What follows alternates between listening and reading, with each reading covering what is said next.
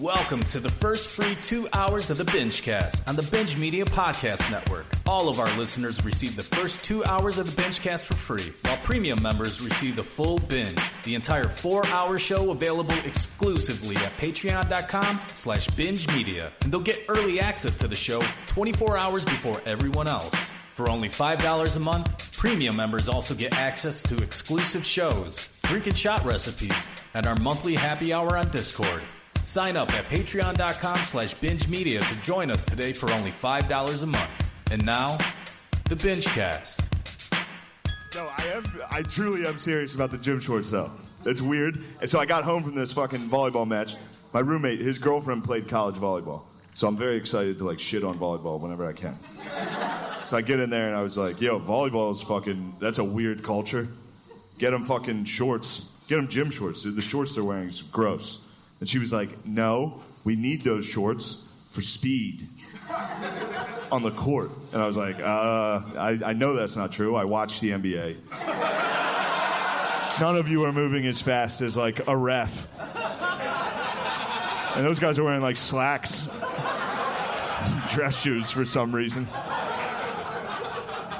She was like, no, we need those shorts. The tight shorts, they're essential. She compared them to, a helmet in football. I was like, I know they're not essential because I Googled the Special Olympics volleyball team. All of a sudden, those shorts weren't so essential for them. What's that about? How baggy do you think they look like the fucking And1 mixtape out there?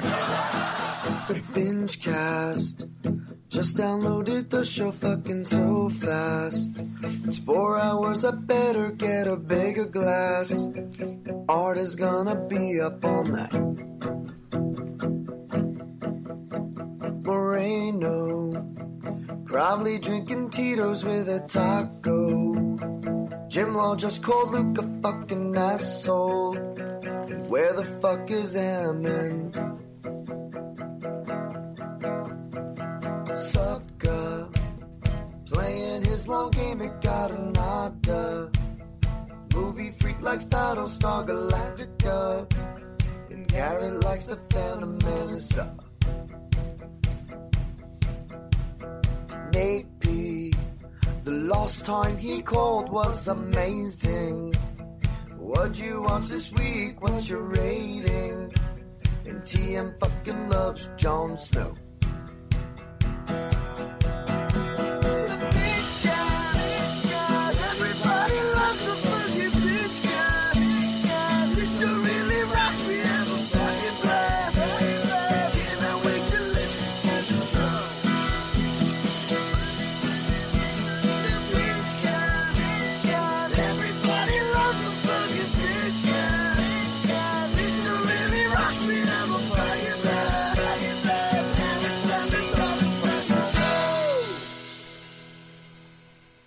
Right. Welcome to the BingeCast. This is the free binge. If you want the full binge, subscribe on Patreon, $5 a month. That gets you the full, unedited show with all the bonus content that we provide you on a normal basis. I'm Jack Valley. I work for Binge Media, and I'm joined today by Step Chad C. What's up, man? Hey, fella. It's been a hot minute. Yeah, it's been a while.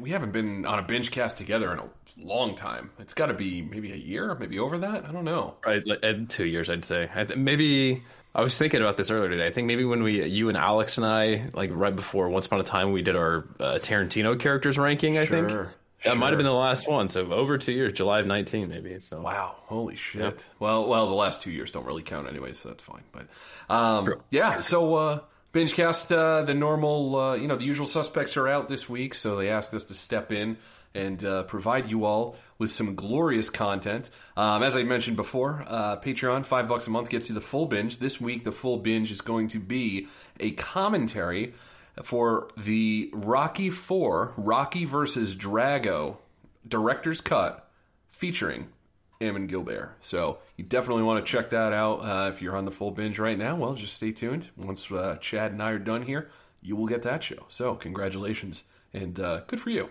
So get Ammon. Yeah, absolutely. Yeah, that guy, he's been popping up a bit lately. I don't know if that's a combination of just his lifestyle changes, or I don't know. Pete's just willing to stay up until 5 a.m. for him to start a show. So, but it seems like I've done a few of those horror commentaries at like 12 my time. It's 1 a.m. Pete's time. So hey, good on him. Well, actually, it's funny you brought up horror. So I did have a question for you before we kind of get into the main show here. So, obviously, we just got through October. We're coming up on Thanksgiving this week in the States. Obviously, I've been ripping through a lot of new movies this year, stuff that's new to me. I tried to do 31 Days of Horror. I kind of stuck to only that kind of stuff. And did you happen to check out any new horror films that you thought were notable in Halloween season this year? Man, not really. I mean, I was really boring this year. I just rewatched a lot of my favorites, really. I mean, I didn't venture out too much into the new stuff, but yeah, I just really went to the old classics and, the Universal Monsters, I've been telling you before air, Dawn of the Dead, Day of the Dead, the original Dead trilogy. I just kind of kept it pretty simple this year and just stuck to what I knew, unfortunately. Yeah. But yeah, it's been a hectic fall. I've been moving and getting shit figured out and traveling a lot, but yeah, I just stuck to the classics this year. Yeah, I'm definitely going to be looking forward to, once this year is over, getting back to just like comfort food movies, just good Once Upon a Time in Hollywood viewing is in store for me. I've been itching to do a Breaking Bad rewatch, so we'll see where we end up at the end of it. But well, yeah. So, Chad, as you know, there are a bunch of shows on the Binge Media Network, and we usually have a way to round it up and give you a listen to what you missed on the past week. You want to hear it? Let's do it. Here we go. Here's what you missed this week on the Binge Media Podcast Network. The full binge. Jude Law, Jim Law game is so much better. The next film is Road to Perdition. Tom Hanks is hot right now with Finch and with Jim Law. So I think that helped a little bit. Oh, fucking Tom Hanks. Badass gangster. You got Daniel Craig, hot off the bonds, right? He's in here too. You got Paul Newman with his salad dressing. He's in that shit too. Jude Law, photographer. I'm going a little high on here. I'm going on 10 for fucking Road to Perdition. Fuck you, Pete. How about that? Here's the thing with this movie is that, and it's like Law let off with, he loves to clamp on to all-star cast. And is Road to Perdition great because he's in it, or is it because of the ensemble? It's definitely the story. Great story. But that ensemble, I mean, you got Tom Hanks, you got fucking Paul Newman's dressing. Those two alone should be enough to give it a high score. It's a on 10. Oh, you fucking son of a bitch. Yes! You edged me out, you motherfucker. Let's do it. God Let's see if it paid off. Jizz Law, help me out. Come on, Jizz. Now, I don't want to go out and say this is Jude Law's best role. I don't know if it's his best performance, but it is easily his coolest character. This is Sam Mendes' best movie he's ever made. I absolutely love this film. Give me that. Actually forgot a little bit about it while I was rewatching it this week, and it only added to my score. I can definitely say this moved up in my all-time list. Oh, yes! While watching it. Give it to me! This past week, Road to Perdition is an... Yes! Yes! Fuck! The Binge Sportscast. Lord, I was born a gambling man. Oh, there it is. We're back, folks. We're back to doing what we do best, picking winners. Picking out of our Week ass. 11. We're through 10 weeks. PJ's 13-17. I'm 13-16-1. We went 1-5 week 10. It was a horrible week. We were doing pretty good up until the last couple weeks, so we're going to change it up and get back to basics, back to where we grew up, back to where it all began. That's Monday an Allman Night Brothers Picks. reference. Monday Night Picks. I think What I'm going to week are have we to go at? first. Are you even looking at the lines, PJ? I am. I just opened them per usual. So, All right, I'll go first. yes, you will. TV Roundup Commentary. Curb Your Enthusiasm. Season 11, Episode 4, entitled The Watermelon. Now, Woody Harrelson, he's super hippy-dippy on the regular. Oh, yeah. But that speech was obviously fake in the beginning. Yeah. I hope. Yeah. Sometimes I don't know what I don't know what they're It's true. working It's off. true. Yeah. I mean, you knew this was coming, too. But now how we get to the farm, oh, my God. Because you're like, of course this is going to be a thing, right? That's every episode. Yeah. All right, this is going to be a thing for this episode. How we get there, though, it's so fucking mind-boggling. I have to, I think I'm going to continue to harp on this through every commentary until Larry gets the fence around his pool, because that was from the first episode. Yep. And I just can't believe that they didn't throw one up just for the continuity of it. But maybe it'll come back into play like in the finale because he never got it. Ooh, he's got Classy Azul back there on that liquor tray. I think that's Hendrix, Balvenie. Brecken, was that Breckenridge? Breckenridge. Yeah. Nice. Good eye. Bunch of alcoholics. Oh, what has he got on his bar card? To listen to the full binge and other exclusive content, sign up for the Binge Media Patreon at patreon.com/binge media.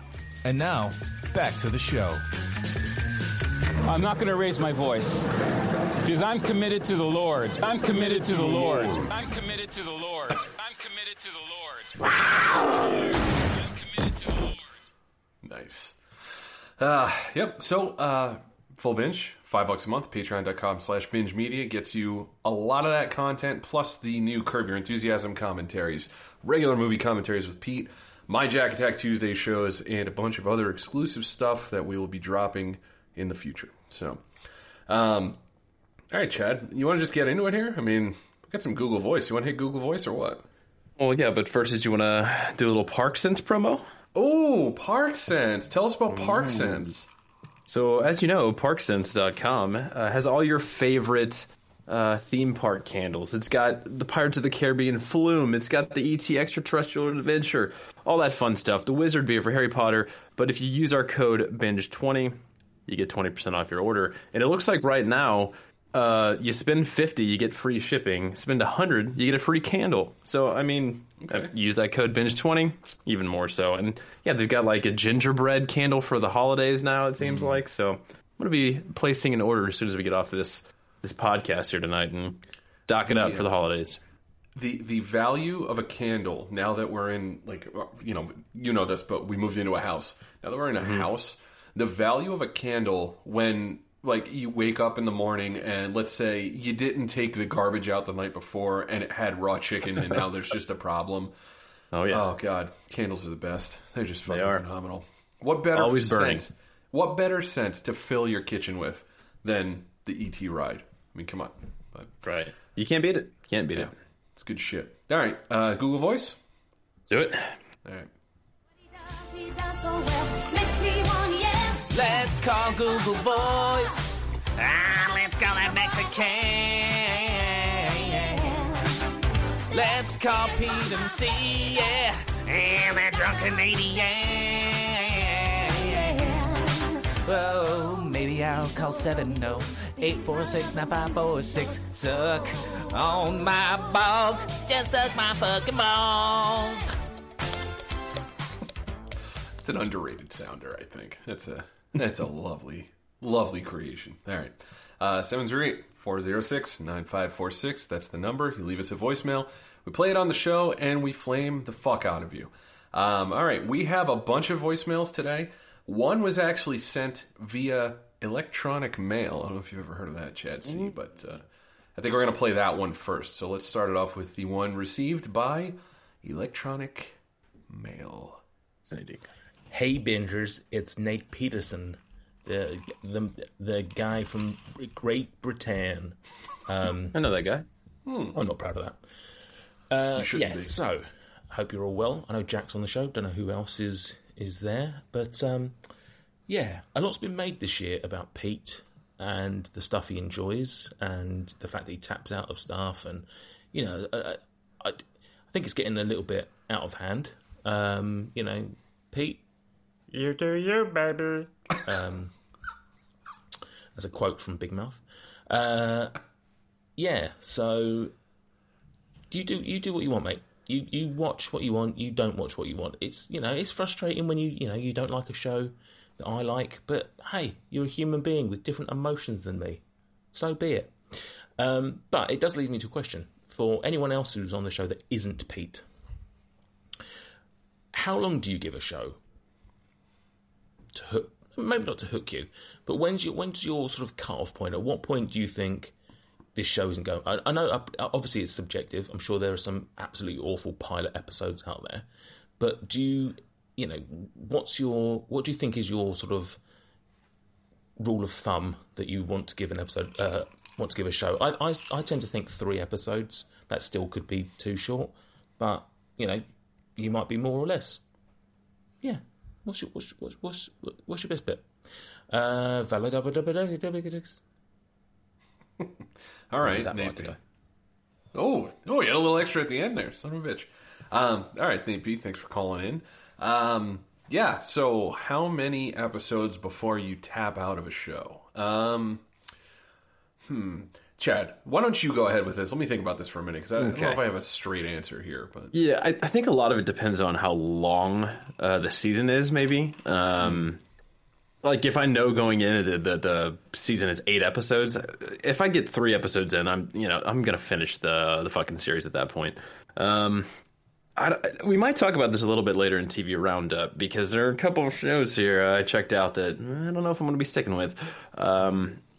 But yeah, I really just think it depends on the episode count almost. And I'm also really bad about TV. I'm way more movie than TV. It's been kind of well versed on this network. I feel like I watch TV more week to week, honestly, than I binge shit. So like Succession right now is perfect. I'm week to week and I'm kind of in there with it. But yeah, I think it's just case by case with me as far as my TV watching habits go. What about you?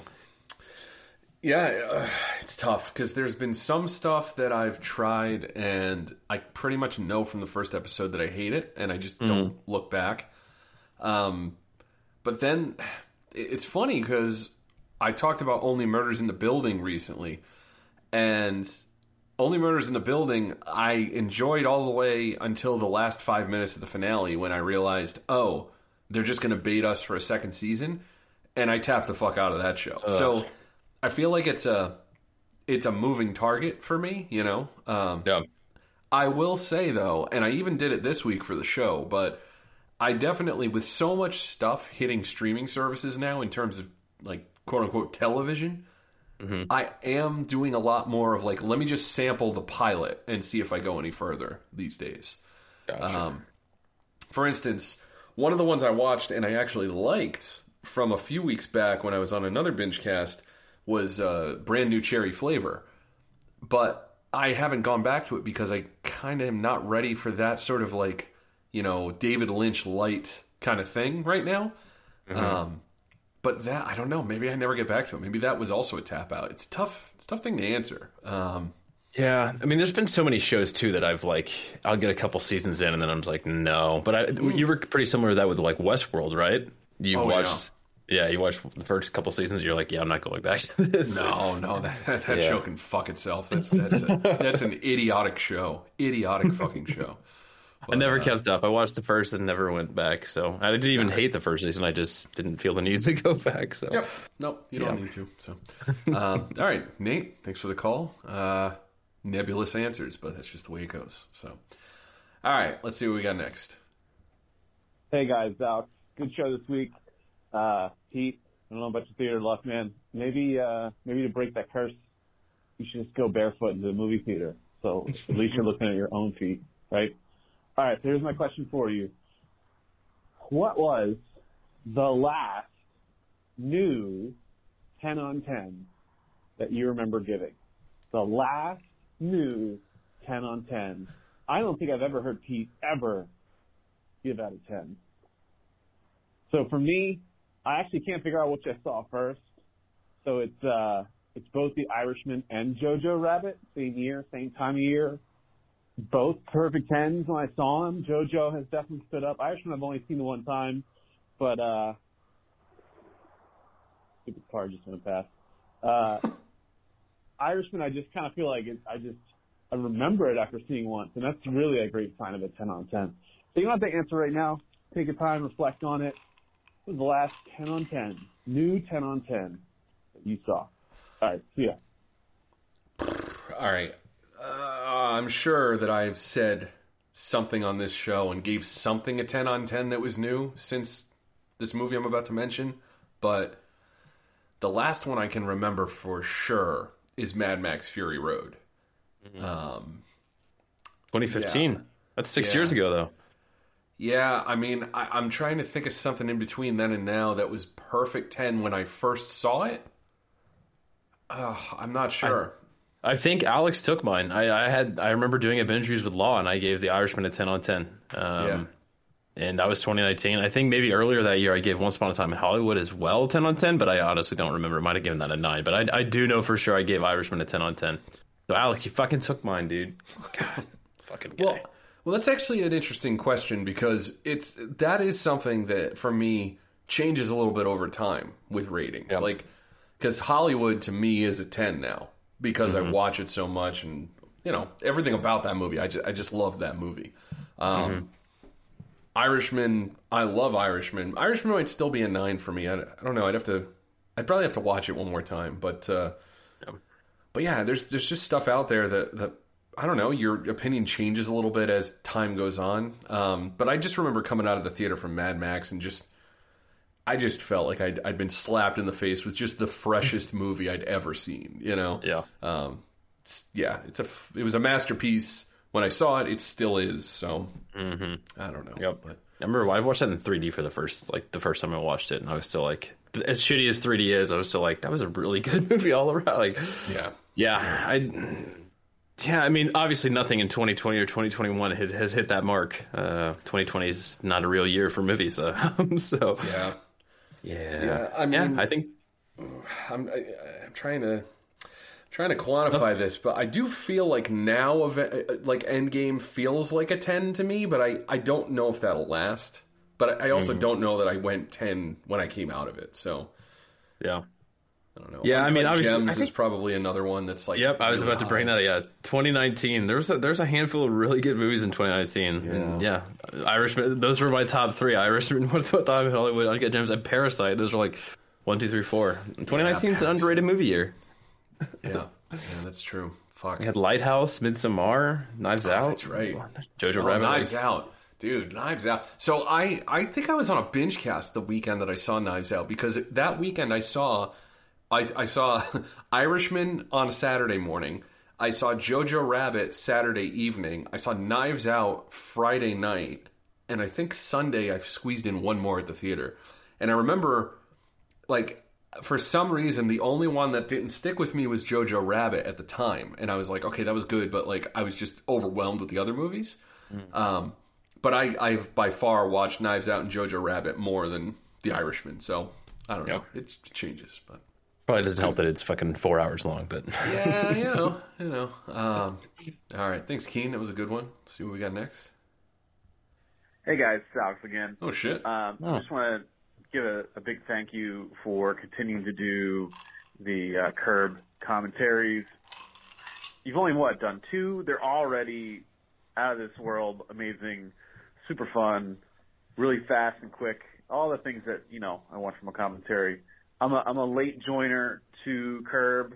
I think I joined at like season 10 and watched seasons 1 through 9 belatedly. So I'm really fresh to it, and you guys are adding so much to it that's making it so much fun. So if the listeners out there who's not on the Patreon, I would definitely recommend $5 just for these is worth the price of admission. So good shit, great work, and looking forward to more. See ya. All right, yeah. I could second that. Curb comms are a lot of fun, so good shit there. Good shit. All right, it looks like we have a 3-parter, and let's see what this is. Well, what's going on, boys? Really good times here with another edition of Lost in Translation. This is going to be Star Wars based. So what I'm going to do, I'm going to make 3 calls total. I'll give you 3 of them in random order. On the first phone call, 3 on the second, and then on the third call, I will tell you the correct answers. Okay, so basically he's going to... trying to remember the game from last time he played it with the other guys. He's basically going last week, right? Yeah, he's going to describe in like a really shitty way one of, he said, the Star Wars movies. Mm-hmm. And then we have to guess what it is? I believe so, yep. All right. Yeah, but I was messaging Bruce about this too because he told me, he gave me some forewarning about these voicemails. So all right, let's do it. All right, let's see what happens. So without further ado, the first one. The power of Lucas's owner is Skyweiss and hopes to be the first search for a fight. What the fuck? Dude, I'm going to be really bad at this, dude. I'm All right, going to be really bad. Can I not scroll these? Oh, you're fucking kidding me. Doesn't let me scroll? Hold on. We're making a change because fuck this. Fuck this. Hold on. Let me just throw a fucking sounder on real quick. That's not the sounder I wanted to play. Sounds like some shameless self-promotion there, Jack. Yeah, it's definitely shameless. Come on now. Where are these? Yep, there were voicemails.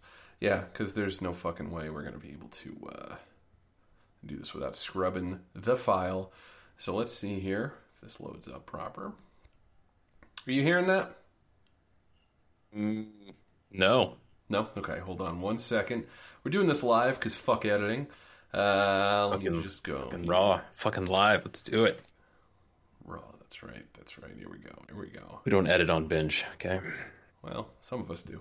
You hearing this? This is going to be Star Wars based. So what I'm going to do, I'm going to make 3 calls total. You do 3 of them in random order. On the first phone call, 3 on the second, and then on the third call, I will tell you the correct answers. So without further ado, the first one.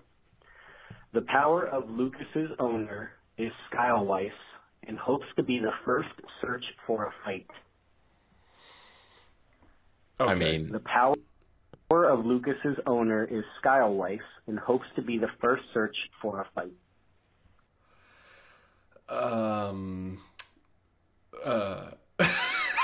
Dude, this is gonna be fucking dead air shit. This is rough. Okay, the power of Lucas is what? Did you say tower or power? Please play file. Why are you not playing? This is gonna be absolute shit show. Sorry, Bruce. So you get DP team here. So without further ado, the first one. The power of Lucas's owner is Skyweiss and hopes to be the first search for a fight. The power of Lucas's owner is Skyweiss and hopes to be the first search for a fight. I'm just gonna fucking say like Return of the Jedi. I don't fucking know. Zero. I have no clue. I'm just gonna say a fucking Star Wars movie at this point. Yeah, I'll go with Attack of the Clones on that one. For the second one, we have when the killer is looking, the app returns home. The target page is a great galaxy error. So again, that is when the killer is looking, the app returns home. The target page is a great galaxy error. I'll go with Rogue One. I'll go with Rogue One. I'll go with fucking Last Jedi, Episode 8. Why the fuck not? You know, everyone's favorite movie. Okay. And for the third one, we have Find My Princess and My Grandfather, Experiment with Skyway, Luke for Free, and Save the Galaxy Band. Again, that is Find My Princess and My Grandfather, Experiment with Skyway, Luke for Free, and Save the Galaxy Band. I will call back with the next 3. Go ahead and give your thoughts on those, and I'll be My God. All right, so I feel like this one might be obvious. So I feel like it's A New Hope, based on what he said. I feel like I agree with that. Well, because it's like princess and grandfather, something. Yeah, Leia and Obi-Wan. Saving the galaxy. Yeah, it mentions Luke. Experiment. I don't really know, but I'm gonna go with that. We're gonna go with that. All right. Same. I'm going with that too. All right. All right. Next voicemail. All right. So second call. Here goes the next ones. Flash father thinks that the elite becomes blind. Sayed Yoda Lucas Railways can be people who are not limited to each other. Again, Jesus Flash Christ. father thinks that the elite becomes blind. Sayed Yoda Lucas Railways can be people who are not limited to each other. Okay. I'm going to say The Phantom Menace because it's making reference to somebody being blind and that's it. That's all I got. I mean, I feel like the diehard Star Wars fans are just fucking screaming right now at us. Cool. I'm an original trilogy fan only of Star Wars. I'm going to say Attack of the Clones just because you already said that one. I'm writing them all down, which ones I've said so far. So. Oh, good. I'm glad somebody is because I sure as fuck am not. So. The next one. In addition to Santa and June and B. Polly Quinn, for those who know that children are innocent and innocent. In addition to Santa and June and B. Polly Quinn, for those who know that children are innocent and innocent. I'm just gonna say Revenge of the Sith because of the children, right? They kill all the children. I like that. I'm grasping at straws here. I like that. I'm gonna go with Solo because it's the shortest title. So. Okay. All right. Bruce next is one. fucking. Lucas Skywalker must try to make his father's power. Recent Montan partisans together.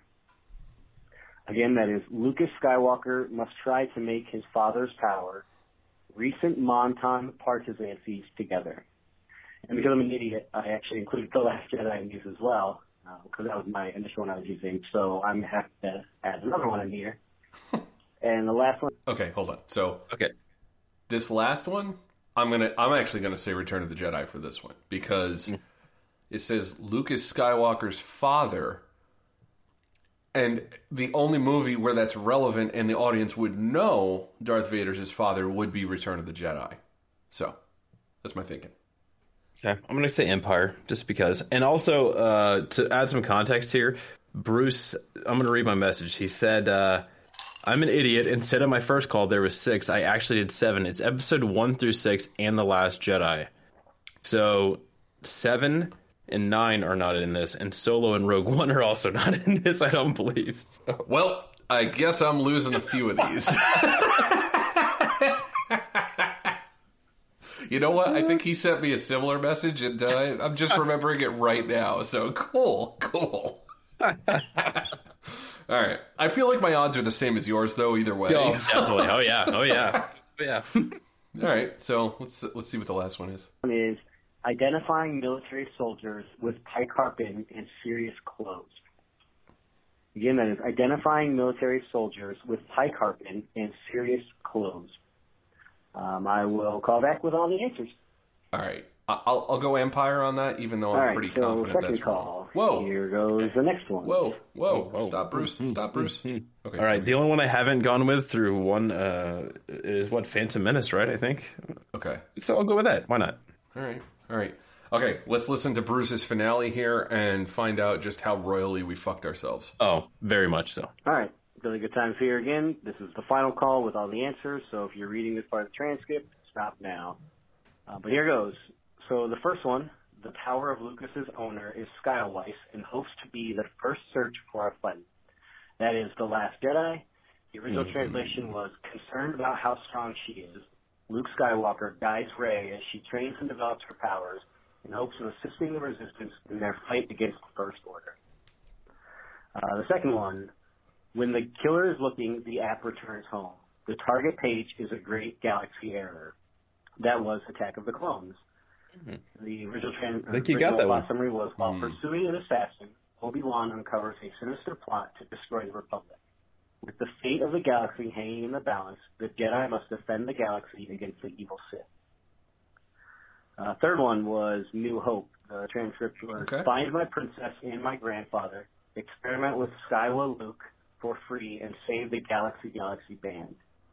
The original was Princess Leia gets abducted by the insidious Darth Vader.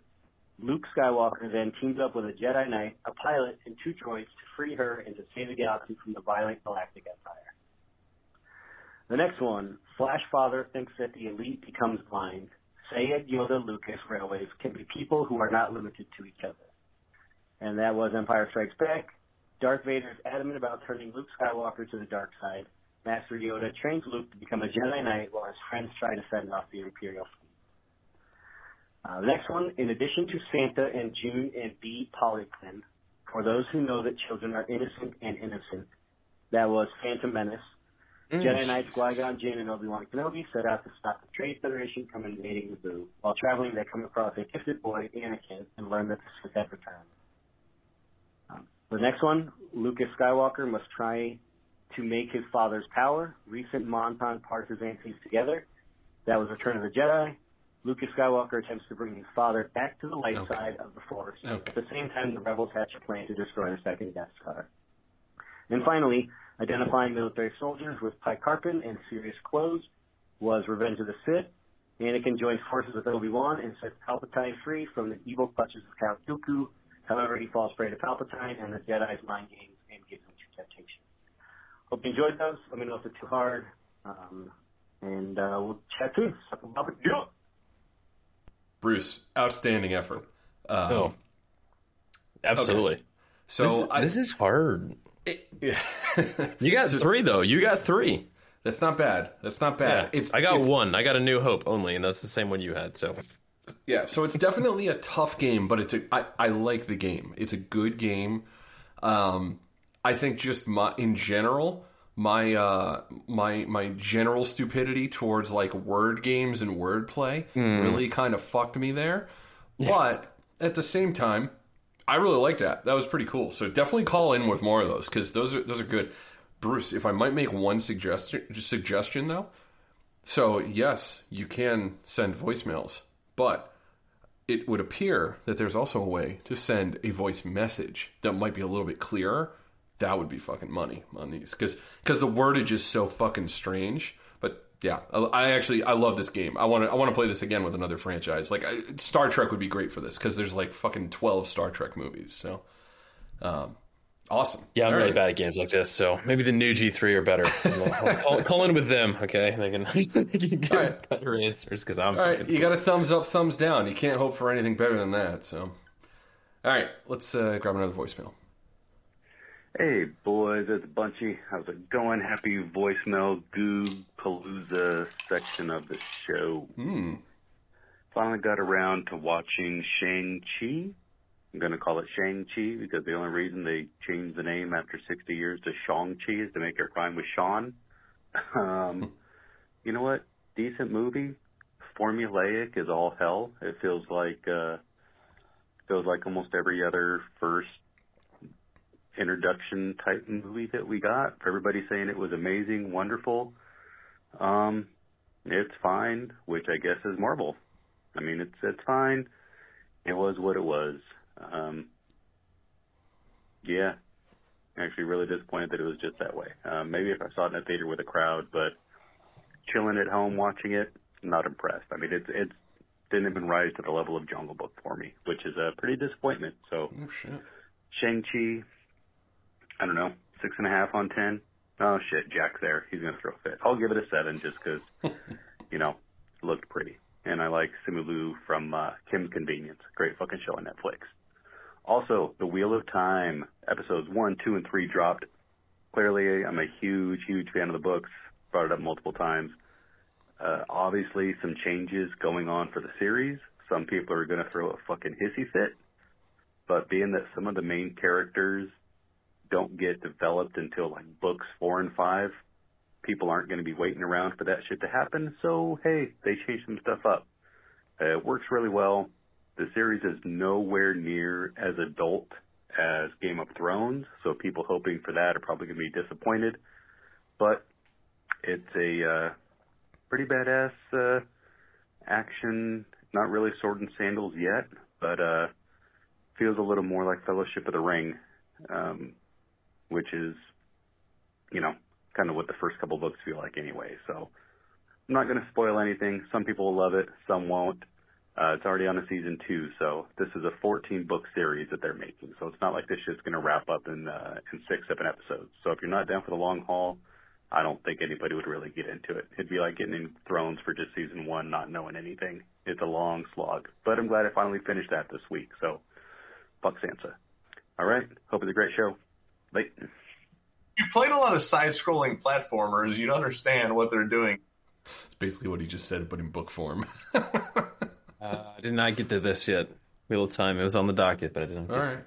Well, I have a little bit to say about Wheel of Time when we get there, but yeah, actually, so the Wheel of Time thing, this is a few years back now.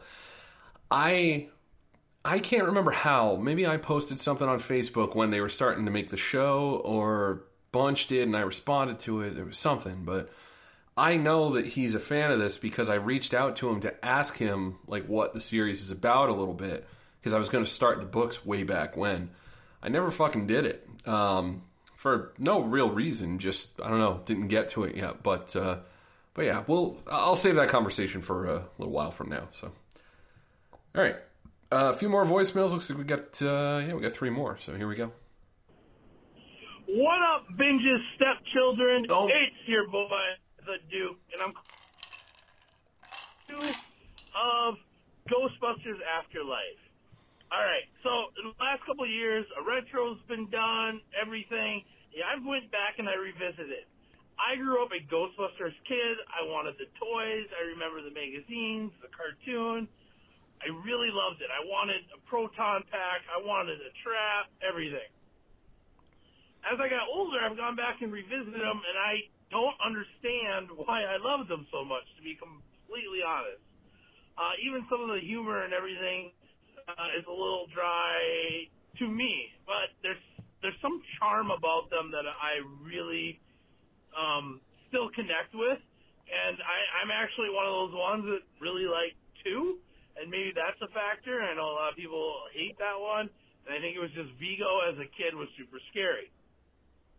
Anyways, which is interesting because let's go to Ghostbusters Afterlife, which is a sequel to the original ones, but it almost, I'm not positive, and Chad, you can correct me if I'm wrong, I feel like it's a direct sequel to the first one, as in they almost seem to ignore number 2. I'm not going to go into it, but it does feel like I don't believe there's any mention or anything of what they did in number 2 versus what they did in number 1. Chadsy in the group on Discord, again, join Patreon for $5 a month. Be a part of Patreon and get into the Discord group where they do monthly live specials that you can sit in and interact. Mentioned that this is very much Force Awakens, and it is, to the point where it's a retelling. I'll just cut it off here and just say it hit all the right story beats for me. The score was reused in a great way. How they honor Harold Ramis and everything, to me, is just pitch perfect. I had a great time. I even brought a tear to my eye, not gonna lie. Solid 8 on 10. Great movie-going experience. Suck a baba dick, stepchildren. Wow. I don't know. I've been B team, but we're the stepchildren now. I mean, I know I'm a stepchild, but that's the first time for you, right? I don't know where Chad D gets off labeling me as something like that. I don't have much to say outside of next voicemail because I'm not responding to anything that guy said.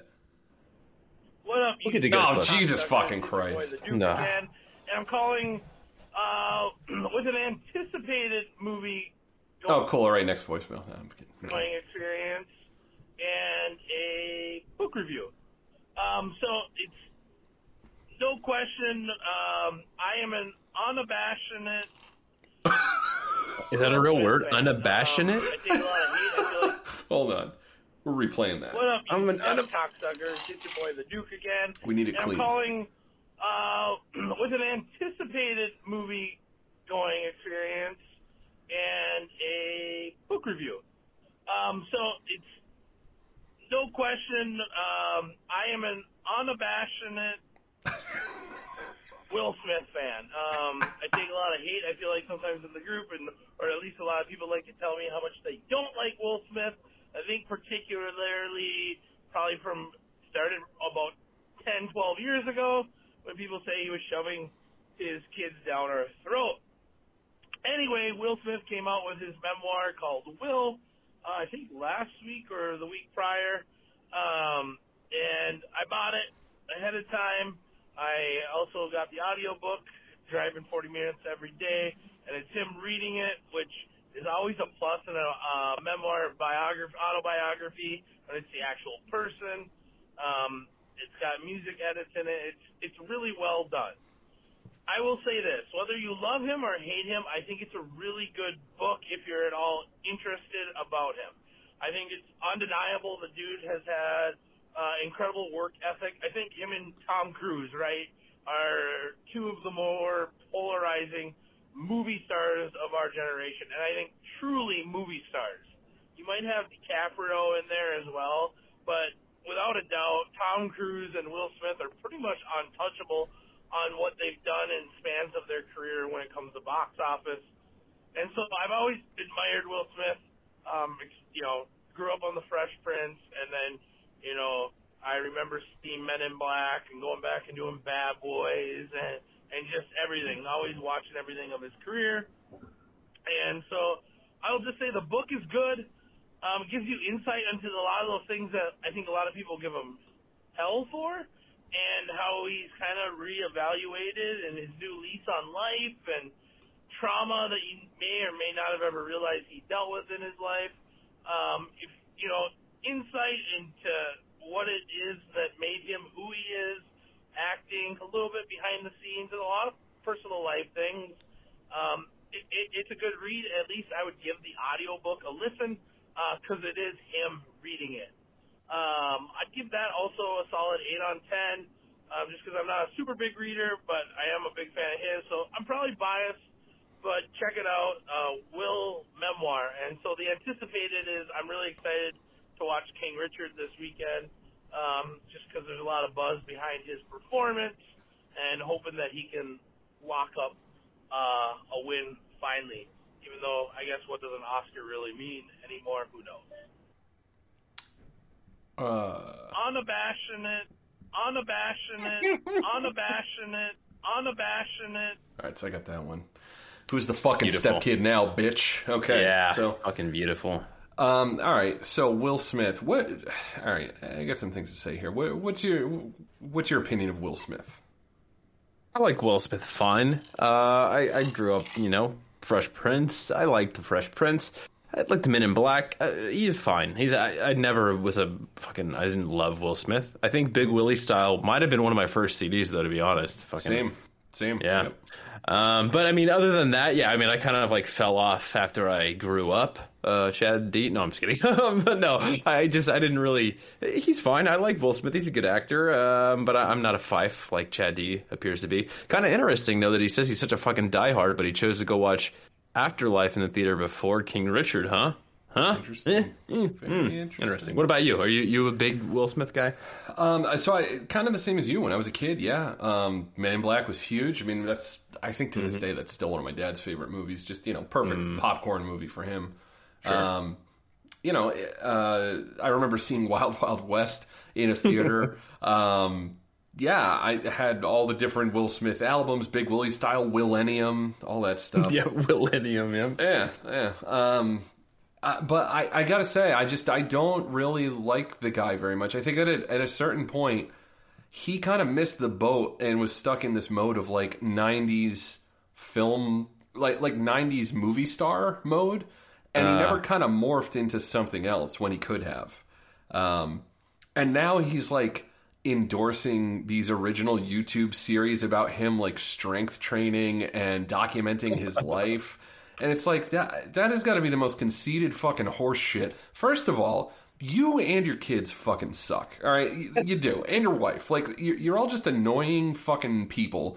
I'm pretty sure they contribute to the Church of Scientology, or at least they've shown up at events for Scientology and then denied that they were there. So there's that too. But you know what? Let's take that out of it. Let's take the personal side out of it. I'm going to read you a list of movies that Will Smith could have been in, okay? And he turned down, all right? So I was about to get this. He's in his head too much a lot of the time, but yeah, go. Yeah. Okay, so first up, Boys in the Hood, Rush Hour, Snake Eyes, whatever, The Matrix. He was the first choice for Neo in The Matrix. Neo. Mm-hmm. Osmosis Jones, whatever, K-Pax, whatever, Phone Booth, which would have been a great movie for him to do at that time, serious R-rated drama. Yep. Superman Returns. I don't know who the fuck he was playing in that. Django Unchained. He decided not to work with Tarantino. Not family friendly enough. Yeah, and then, I guess he also turned down a role in Independence Day too, but whatever. That's my problem with Will Smith, is that I don't think that he knows what kind of star he wants to be. Like, look at the last two films I just mentioned. So he had an opportunity to work with Tarantino in Django and do something totally different and unique and interesting. Turned it down because he said, right, too family friendly. Mm-hmm. But then he also turns down the Independence Day sequel. Like, why? Like, you're either the movie star or the actor. Like, you can't really do both. Few people can actually do both, right? When Tom Cruise shows up in a movie, he's a movie star. When George Clooney shows up, he's a movie star, okay? When Oscar Isaac shows up, he's an actor.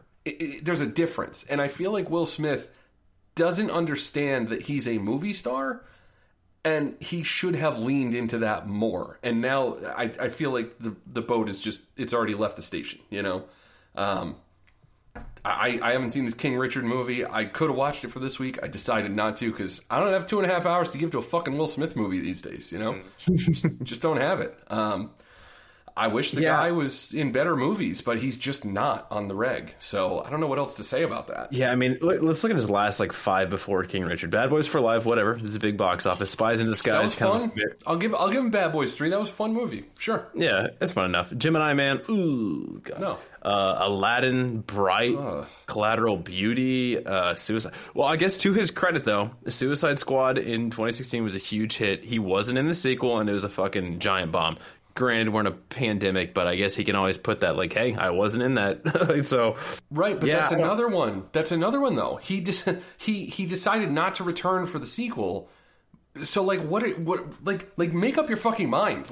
You want to either be the superhero movie star guy or the actor. And again, it's you were in the shitty Suicide Squad movie.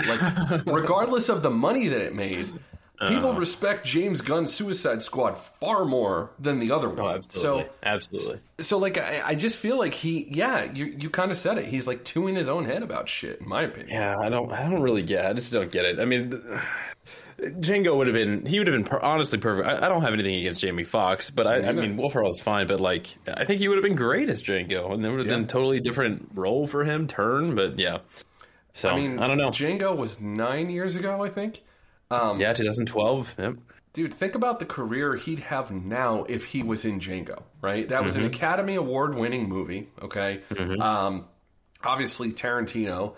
Obviously, the credibility that would have bought him with the rest of Hollywood. And, I just feel like his career is fine as a personality and as a movie star, but up to a point, it falls off. And then I don't know. It's just he's not what he was, and I think now, like I said, he's got at least one, maybe two, fucking YouTube channels where they'll make an episode out of them throwing their son a birthday party in Malibu, and it's just you fucking people, why do you think anybody wants to watch this? Is this the best shape of his life YouTube thing or whatever? Because he got chubby during the pandemic, and he was all depressed, and then he's all right, I'm gonna document me getting in shape. So yeah, it's kind of cringy. Who the fuck? I mean, Chad D, are you going to watch that? Who the fuck is that for? I mean, I don't know. Chad D fucking jerks off to it nightly. Okay, he does. It's the only thing that gets makes the sense. pages of that memoir sticky. It's fucking, if every one of those videos gets 1 million views, at least 100 grand of those is Chad D. So, all right, last voicemail. Let's see what we got. What's up, BingeCast? It's your boy, Warren from Jersey. Right. So I'll start with some reviews. So wife and I watched Lock and Key, Season 2. Pretty much sort of flew under the radar. I would argue it was a little bit better than the first season, only because they definitely are going against expectations from the source material in the first season. So the first couple episodes, you're really excited about, the world's going to start building, and then you realize what they're focusing on. And it was fine. There were some good parts. Season 2 was a little more fun. There were some stupid parts, like any show that's kind of whimsical in that nature, and they are way off the source material now. So I don't know if it's because they're moving forward, but they added some bonker shit to tie into Season 3. It's interesting though. It was fun. I would probably give it like a 6 on 10. There's some good parts in this that's really fun and some very clever ways of telling a story because obviously the Keys can do magical stuff. Saw the Eternals. Not let down by it, but just sort of like okay, you know, like I don't know. There was some silly stuff in it that I just really didn't understand their choice, but I don't know. Overall, I thought I had a good time with it. It wasn't anything out of control, but it also wasn't like I think I set kind of high hopes for it. I was pretty hyped that Chloe Zhao was making it and things like that. So yeah, maybe like a soft 6, but probably more like a 5 on 10. It was just kind of fine. Still watching Chucky, the sci-fi show. It got a little lull, tiny bit, but not enough to tap out. But the most recent episode was actually quite good. Jennifer Tilly and Brad Dourif's daughter, I don't know why I can't remember her name, but they're basically officially tying the movies to the show. And they have Jennifer Tilly has her own thing that's going on. It's pretty fucking fun. And it's just good to hear her voice again, even in her 60s. She's just fun as hell, and they're just having a great time. So fun to watch, though. I'd still recommend it, so I guess at minimum it's a 6 until it's over. Now, as for a question, if I saw correctly, Jack, Smash Valley, and Chad C. are on. Around this time last year, gentlemen, we were recording some movie homeworks. But speaking of movies, on a recent Jack Attack Tuesday, Jack was upset about narration in Dune. I challenge you, outside of like Shawshank and maybe a couple others, but what do you guys find movies that have good narration? All right? Sucka Thrubba Bubba Dicka. Later. I mean, Goodfellas is number 1, right? Yeah. I'm thinking of 2. So you said Goodfellas. I'll say the other one, Fight Club. I mean, Yep. Any story that you have with an unreliable narrator, if they use it correctly, can be interesting.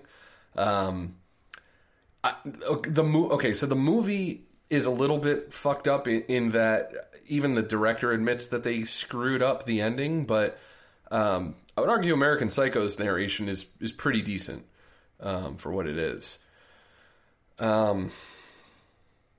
Yeah, those are. I can't think of any others. Can you think of any others off the top of your head? No. I mean, Taxi Driver, right? Travis Bickle, a little bit. Sure. Adaptation's a good one. Adaptation, yeah. I mean, if you want to go fucking holiday movies, Christmas Story. I don't know your thoughts on that, but yeah, classic. Yeah, I mean, Goodfellas easily stands out. I think that's it. I don't know. It adds so much to it with him, fucking Henry talking to you the whole time, and yeah, it just works. That's easily my number 1. So I mean, along those lines too, the sections in not that they're well, it's been a while since I've watched it, but the moments in Wolf of Wall Street where he's talking to the audience are kind of good. I don't know if I would necessarily call it narration, although it is for some scenes, but I don't know. Unabashed. Eternal Sunshine's got some too, right? Eternal Sunshine a little bit. Yep, that's pretty good. Yeah. The opening of Fellowship of the Ring has a little bit. Yeah, I got to think about it. I got to think about that one a little more, Warren. But I mean, Scott Goodfellas. Warren, God. Yeah, Goodfellas is number 1 on that list. I mean, it's not easily. Yeah, it's not close, but. All right, 708-406-9546 is the phone number. Again, you can leave the voicemails. We will flame you. You can ask us questions. You can try and make fun of us to Chad D's ultimate cost. Unabashed. And honest fucking stepchildren. What a dick. Stepchildren, what the fuck? I've embraced it, okay? I'm the stepchad of the fucking network, but still. Come on. You can't call Jack. Motherfucker, you're talking about Binge Media's first employee, okay? Fucking step back, all right?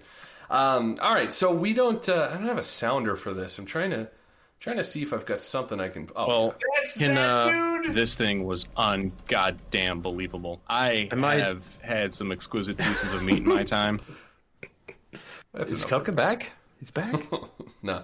Do we have a pee break? I'm not going to lie. It's already an hour in and I got to pee. So Yeah, let's do it. All right, let's do this and then we'll come back.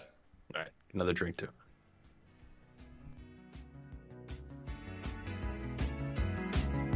You want a pee break, Sean? I need to pee at least. You guys. Oh, for fuck's sake. I have a suggestion. Can we do a quick pee break? Yes! Have you got the pee break or do I got the pee break? can do it. You got it, or I got it. Here we go. Now, the pissing on the bottles rises high, but nothing hides the sound it makes when it hits your thigh. It'll dry in just no time, pissing on your thigh. Pissing now. A lot of piss came out of my penis. BingeCast all night, drinking high life. We are pissing now. I mean, wow. BingeCast all night, piss on our thighs. We are trying to get back to our mics on time. Forever suck the almighty Round cock. up TV and review some flicks tonight. I love dick, right? Then just have a poop surprise. Set the balls tonight. Pissing now. Tickling pickles and shit. BingeCast all night. Fuck your mother. Drinking high life. Hey, girl. Pissing now. It's piss provoking. BingeCast all night. Piss on our thighs. Ooh, did I get back first? Nice. You just beat me. God damn it. No, I didn't just beat you. I've been here for about 5 minutes. No, just Before I start drooling, how big is it going to be? I have had some exquisite pieces of meat in my time. I love dick, right? Time stamp. I was going to say, what did you just say? It's piss provoking. If you played a lot of side-scrolling platformers, you'd understand what they're doing. I'm gonna die. How can you die when you're dead? Because women show their tits, have short skirts, and then they feel violated when I look at them. So much fun. So much fun. Beautiful. All right. What are you drinking tonight, Jack, before we get into the next? So I was doing some G&T before, and now I'm just hitting the High Life, old reliable. Nice. So, how about you? I just cracked my first, the Pete MC. Red Bull and vodka in a pint glass here. Did a little double. Got some White Claws. Fucking my extra white girl tonight, Hi, girl. It's got to happen, okay? Yeah, we did a Pete MC when I was at PMC's a couple weeks ago. It was very nice. Gave you a lot of energy. Kept you spry throughout the recording. It's good shit. Right. Shit. I'm ready for it. We're an hour in. I'll pee probably like 10 more times, but let's fucking do this. That's fine. All right. So you actually suggested that maybe we do a little trailer roundup because a lot of stuff came out. And some pretty notable stuff. I mean, I'm actually kind of glad it's the two of us on here because I feel like the first trailer we're going to talk about, well, you and I are obviously, genre fans and fans of older cinema, and this is a remake. This movie, Nightmare Alley, Guillermo del Toro's Nightmare Alley. So it's got Bradley Cooper, looks like Willem Dafoe, Cate Blanchett. Is it one of the Maras? Rooney Mara, maybe. Rooney, yep. Yeah. Looks like a few others, if memory serves. Wasn't Toni Collette in there too? I think. Yeah, Richard Jenkins. Yes. Yeah, it's got a really deep cast. Yeah. I don't know. What'd you think of this, man? I liked it. I thought it was interesting, but what'd you think? Yeah, same. I mean, I really like. I mean, Guillermo, I'm pretty much there for. He's one of those directors. I mean, Shape of Water, for all its faults, I still enjoy that movie. The fish fucking movie. But something about his gothic style, it works for me. And so, I mean, yeah, his follow up to Shape of Water. Deep cast, like we said. Trailer works pretty well. It's. I like the trailer too. It's like a minute and a half. It doesn't give too much away. Yeah, kind of in and out. I think looking at the IMDb here, Tim Blake Nelson, Ron Perlman, David Strathairn, Clifton Collins Jr. I mean, the cast is fucking Jim Beaver. Cast is crazy. Wow, that's awesome. Yeah, ooh, excuse me. I think it looks good. Awesome. Yeah, I mean, you just mentioned something that. I think it's an interesting thing to talk about. So obviously, we're in the bag for this. Was it December 17th? I think it drops. So definitely we'll check this out. This might end up being a theater watch. My theater experiences have become kind of few and far between now, just because I I don't know, the year of watching so many new movies has kind of soured me on the whole idea of like having to rush out to go and see something opening weekend. So I don't know how if that's going to hold over time, but yeah. So it might change though, because Warner Brothers is now a 45-day window starting in 2022. So for some of the big Warner Brothers titles you might have to, unless you're going to wait 45 days. Yeah, but that's just the thing. I mean, I think I've become a bit more patient with this stuff. Really? This year, because it's like, Ghostbusters, right? Ghostbusters, it's like, if this were a normal year, I would have already seen Ghostbusters by now. But now I'm kind of like, well, is Ghostbusters more important than, like, I don't know, another Scorsese movie that I've been... No, I'm just kidding. I'm just kidding. Well, like another Scorsese movie that I've been neglecting for 20 years. You know what I mean? Mm-hmm. Like, I'm kind of thinking about it a little differently now, so we'll see. We'll see. No. But, it's interesting. Viewing habits obviously changed, a little bit in 2020. Yeah. So, but you said something that's kind of interesting to me. So we all have our favorite directors, right? But I think that there's maybe a difference between a favorite director and a director that you are always, well, I guess it might be the same thing. Who are the directors right now for you that when you hear they're making another movie, you're there no matter what? Now, granted, let's have a caveat here. You have a lot more opportunities to go to the theater than most. So let's take a step back from that and just say, outside of the fact that you get to go to the theater more than say I do, right? Who are the guys or girls out there that when they're making a movie, it's immediately on your list, you're there opening weekend regardless? So, I mean, obviously we can cut out Scorsese, PTA, QT. Those are probably my three favorite directors. I'll just take them out of it. Well, let's go like newer. Like the Safdie brothers are some of my new favorite directors. If they're their next movie, I'm absolutely there for. Let's see. There's some Wes Anderson. I'm a pretty big 5'4" as well. I don't know. I mean, if Carpenter was to make another movie, that'd be the fucking guy.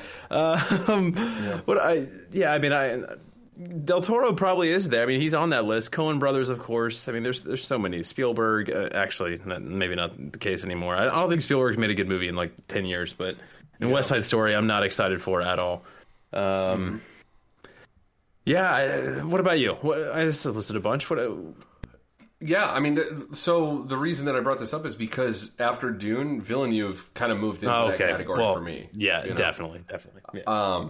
But I was thinking about it. It's like, there are a lot of directors that I want to see everything that they do, and I follow them. But, man, the guys who are really getting me excited about movies consistently, like, it's always Nolan.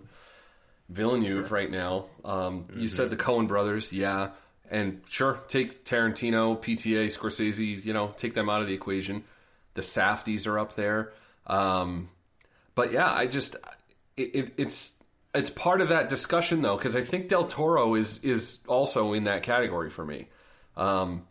He's been interesting, and I feel like the movies that he's made, while he's done comic book stuff and he's done horror, he's done Spanish language stuff, he really kind of leans hard into whatever movie he's making. Whatever particular version of a genre movie that it is, he's one of those guys who knows exactly what he's trying to do and what he's trying to achieve.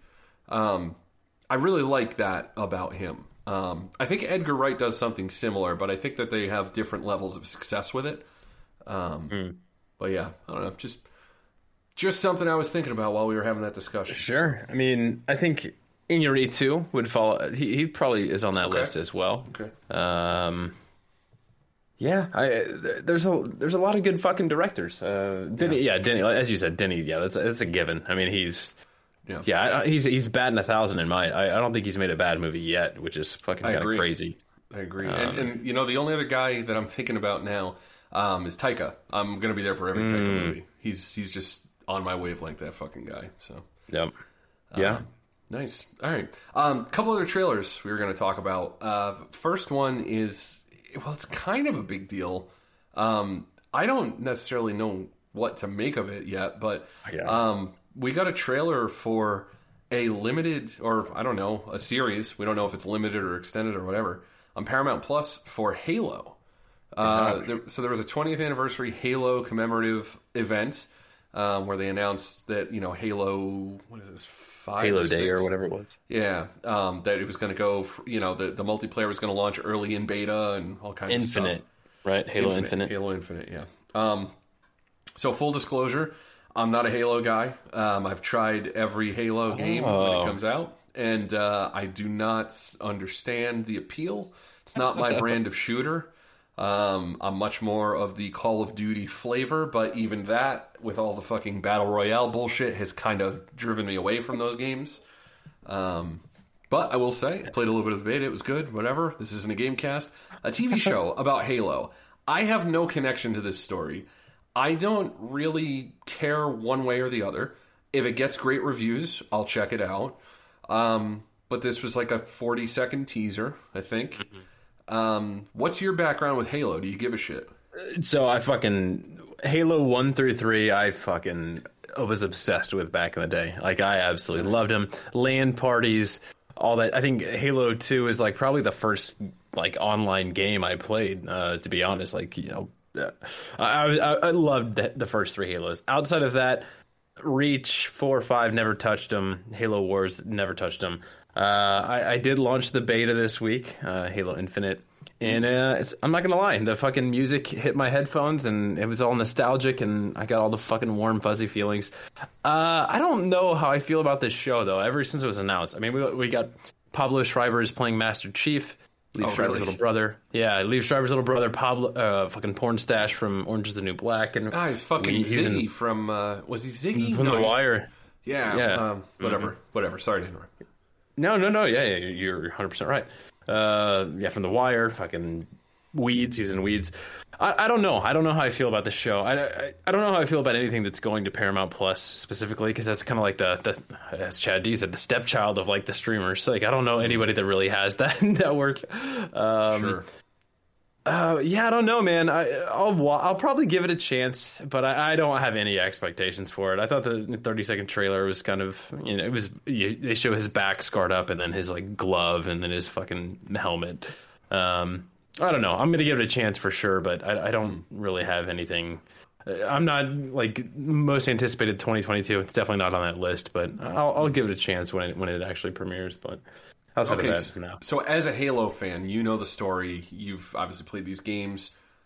Does that teaser indicate anything whatsoever about, like, are those scars significant? Is this a different version of Master Chief? Is this... like, does it tell you anything about what this could be? No. I mean, no, I don't think so. I don't think, the Master Chief is always very, you just don't really know anything about him. The whole thing. So if they're going to go in backstory, then that's probably going to sour a lot of fans. And I know some of my buddies that are big Halo fans are already like, what the fuck? They fucked it up. This guy's I'm like, what? You never see his face. Like, really? I mean, honestly, I played the 1 and 2's campaign and I don't remember seeing his face. If it happens in 3 or beyond, maybe, but I don't think it did. But no. So that's interesting, though. I have been playing the beta a little bit of Infinite, and it's very nostalgic to the shooters. But I get it totally, because I have a lot of friends who are like, yeah, I don't get this at all. It's just I'm just like chucking grenades, and like it's not a realistic shooter at all, which it's not. It totally is not at all. But that's kind of the charm of Halo, I think. But yeah. So yeah. Oh, I it's one of those franchises that like I don't disrespect it at all. It's just I can't deal with the whole like low gravity, high jump. All that stuff is just. It's not like I said, it's not quite my brand of poison when it comes to FPS. So totally get it. Yeah, but yeah, I don't know. I'm kind of interested in whatever it is, but you're right. I mean, the only thing that's on Paramount Plus that I give a shit about is Reno, which I don't think there's a trailer for it yet, but they did announce that they have a special coming out on the 23rd called The Hunt for QAnon. So yeah, I think I saw a little bit of it. I didn't realize it was an actual thing. I thought it was like a joke, but yeah, that's funny. Hell yeah. I love Reno. I think I'm pretty sure I put it on my top 10 TV series of all time. If anybody hasn't watched Reno 911, go and fucking watch it. It still is one of the great series. And the season that was on Quibi, it was a little weird at first, but you know what? They've still got it, and I hope that they're going to be delivering a lot more. Because those people, that group, that comedy troupe, the state, all the shit that they've done, They're fucking hilarious. Dangle is one of the greats. Reno. Dangle's Go watch great. Reno if you haven't. All right. So, one last trailer. Obviously, it's the big one. Spider-Man No Way Home.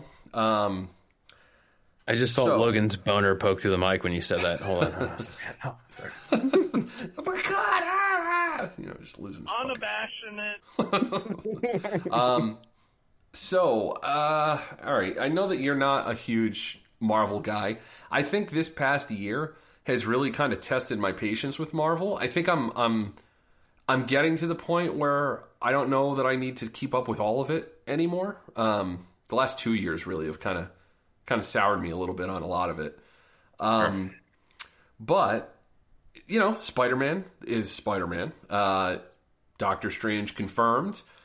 Doc Ock confirmed. Still one of the greatest comic book villains for me. I love Spider-Man 2. Still love it. Oh, definitely. Absolutely. Everything that's in this movie, I think just from the perspective of how much they put into this trailer, I think this is one of those times where this movie is just chock full of Easter eggs and like storylines they don't want to give away until it actually comes out. That despite everything they've shown, I think there's actually a lot more in this movie that we haven't seen. But yeah, absolutely. Yeah, I think even the trailer's 2:45, and there's so much that's just kept from us. So yeah. Okay, not a huge Marvel guy. I mean, are you a Spider-Man guy? Do you? Care at all? Yeah, Spider-Man and Batman I was obsessed with them as a child. Like, I mean, Batman animated series, Spider-Man animated series, Batman Beyond, obsessed with all of it. So all of that, Spider-Man still holds a special place in my heart. I'm not a big I like Tom Holland as Peter Parker, but outside of these Spider-Man movies, I'm not a huge fan of this.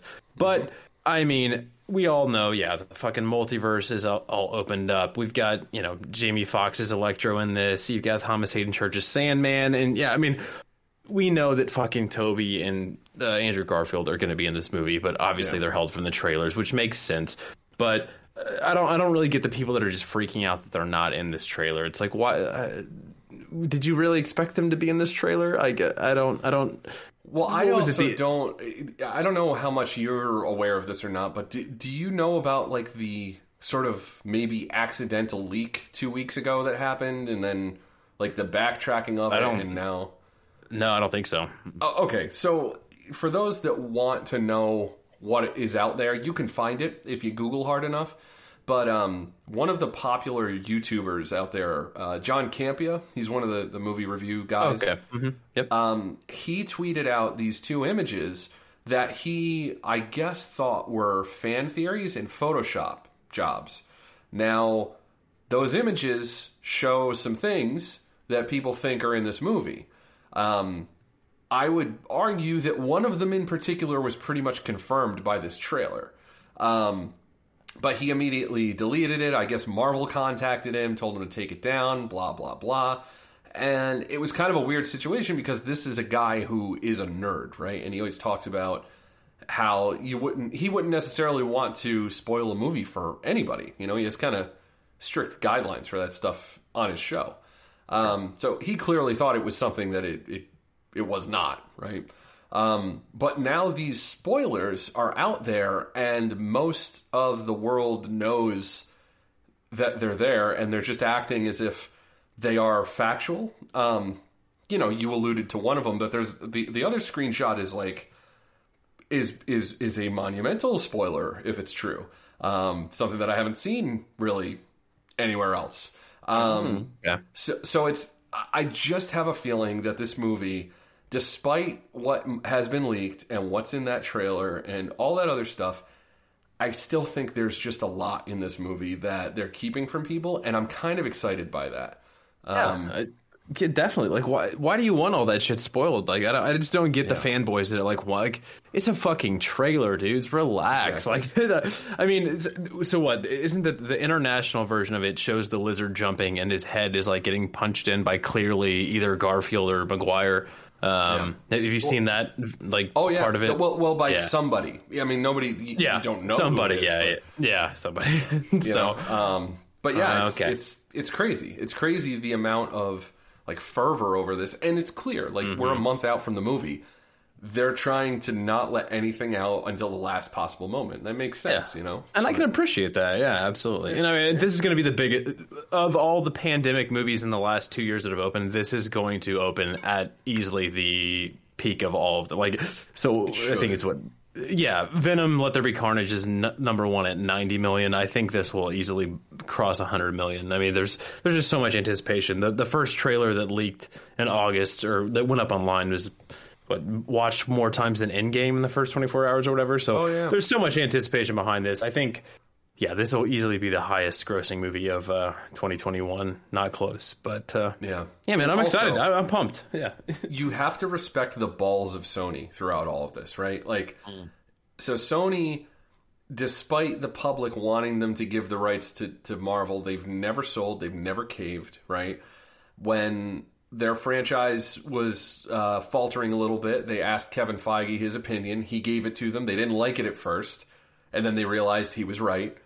Then they get Spider-Man in the MCU, right? And they get to do all this stuff with the character so that he's in the MCU and Sony gets to spin off their own shit. And they're correct in not needing Kevin Feige and Marvel Studios, because look at what Venom just did. It wouldn't surprise me if Morbius does decent business, regardless of the fact it comes out in January, you know? Yeah. Oh, it'll do well. Spider-Man is like it's a golden egg. And like, props to the Sony brass for, despite everything that was happening, holding on to that for dear life. And now they're in a position to do whatever the fuck they want after this. Well, I think Sony's also tapped into that. I mean, Venom has a very younger fan base, man. Like, it's a PG-13 movie, and like a lot of the, granted, you know, we're fucking in our 30s now, we're getting there, but like, kids are fucking loving Venom. Like, it's something that I don't take that into account when I'm like watching a movie or anything, but like, it plays up on it. I mean, fucking Let There Be Carnage was huge, and they're playing into the Sinister Six. You got Craven coming next year, Morbius, it's 2023. Craven is 2023, but Morbius, in early in January. So yeah, I mean, they're building something here, and it's working for a certain part of the fan base. So hey, good on them. Yeah, can't deny it. But yeah, all right, very nice trailer roundup. I think we're doing TV. TV, let's do it. All right.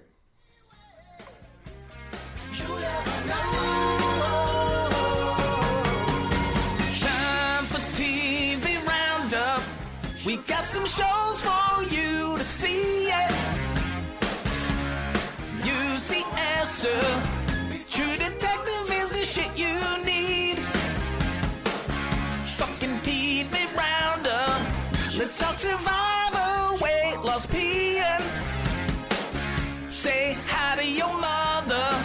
Now let's go talk about some TV. You don't wanna be the holder.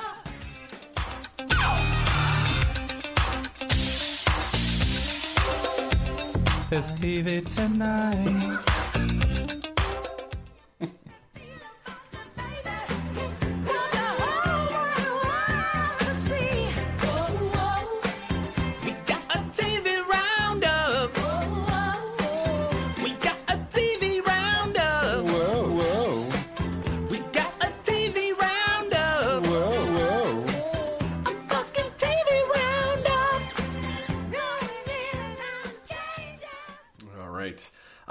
So we were texting earlier, throughout the week, I should say. And I think between the both of us, we have a lot of stuff. I have more TV than movies. So where do you want to start? You want to kick it off, or you want me to take the wheel here? You have way more TV than I do. I have four. I have four. I have 7 movies and 4 TV. You probably have 7 TV and 4 movies, maybe? I don't know. We'll figure it out. Yeah, actually, I think that's dead on. It might maybe one under, but that's pretty good. So. I didn't quite get to all the stuff you did, but I did get to a little bit of it. So that's all right. All right. Well, why don't you start it off then? What do you got? Okay. I think you watched everything I did. So I watched 2 episodes of Tiger King season 2. I don't know. Okay. I watched the first one. Yep. Okay.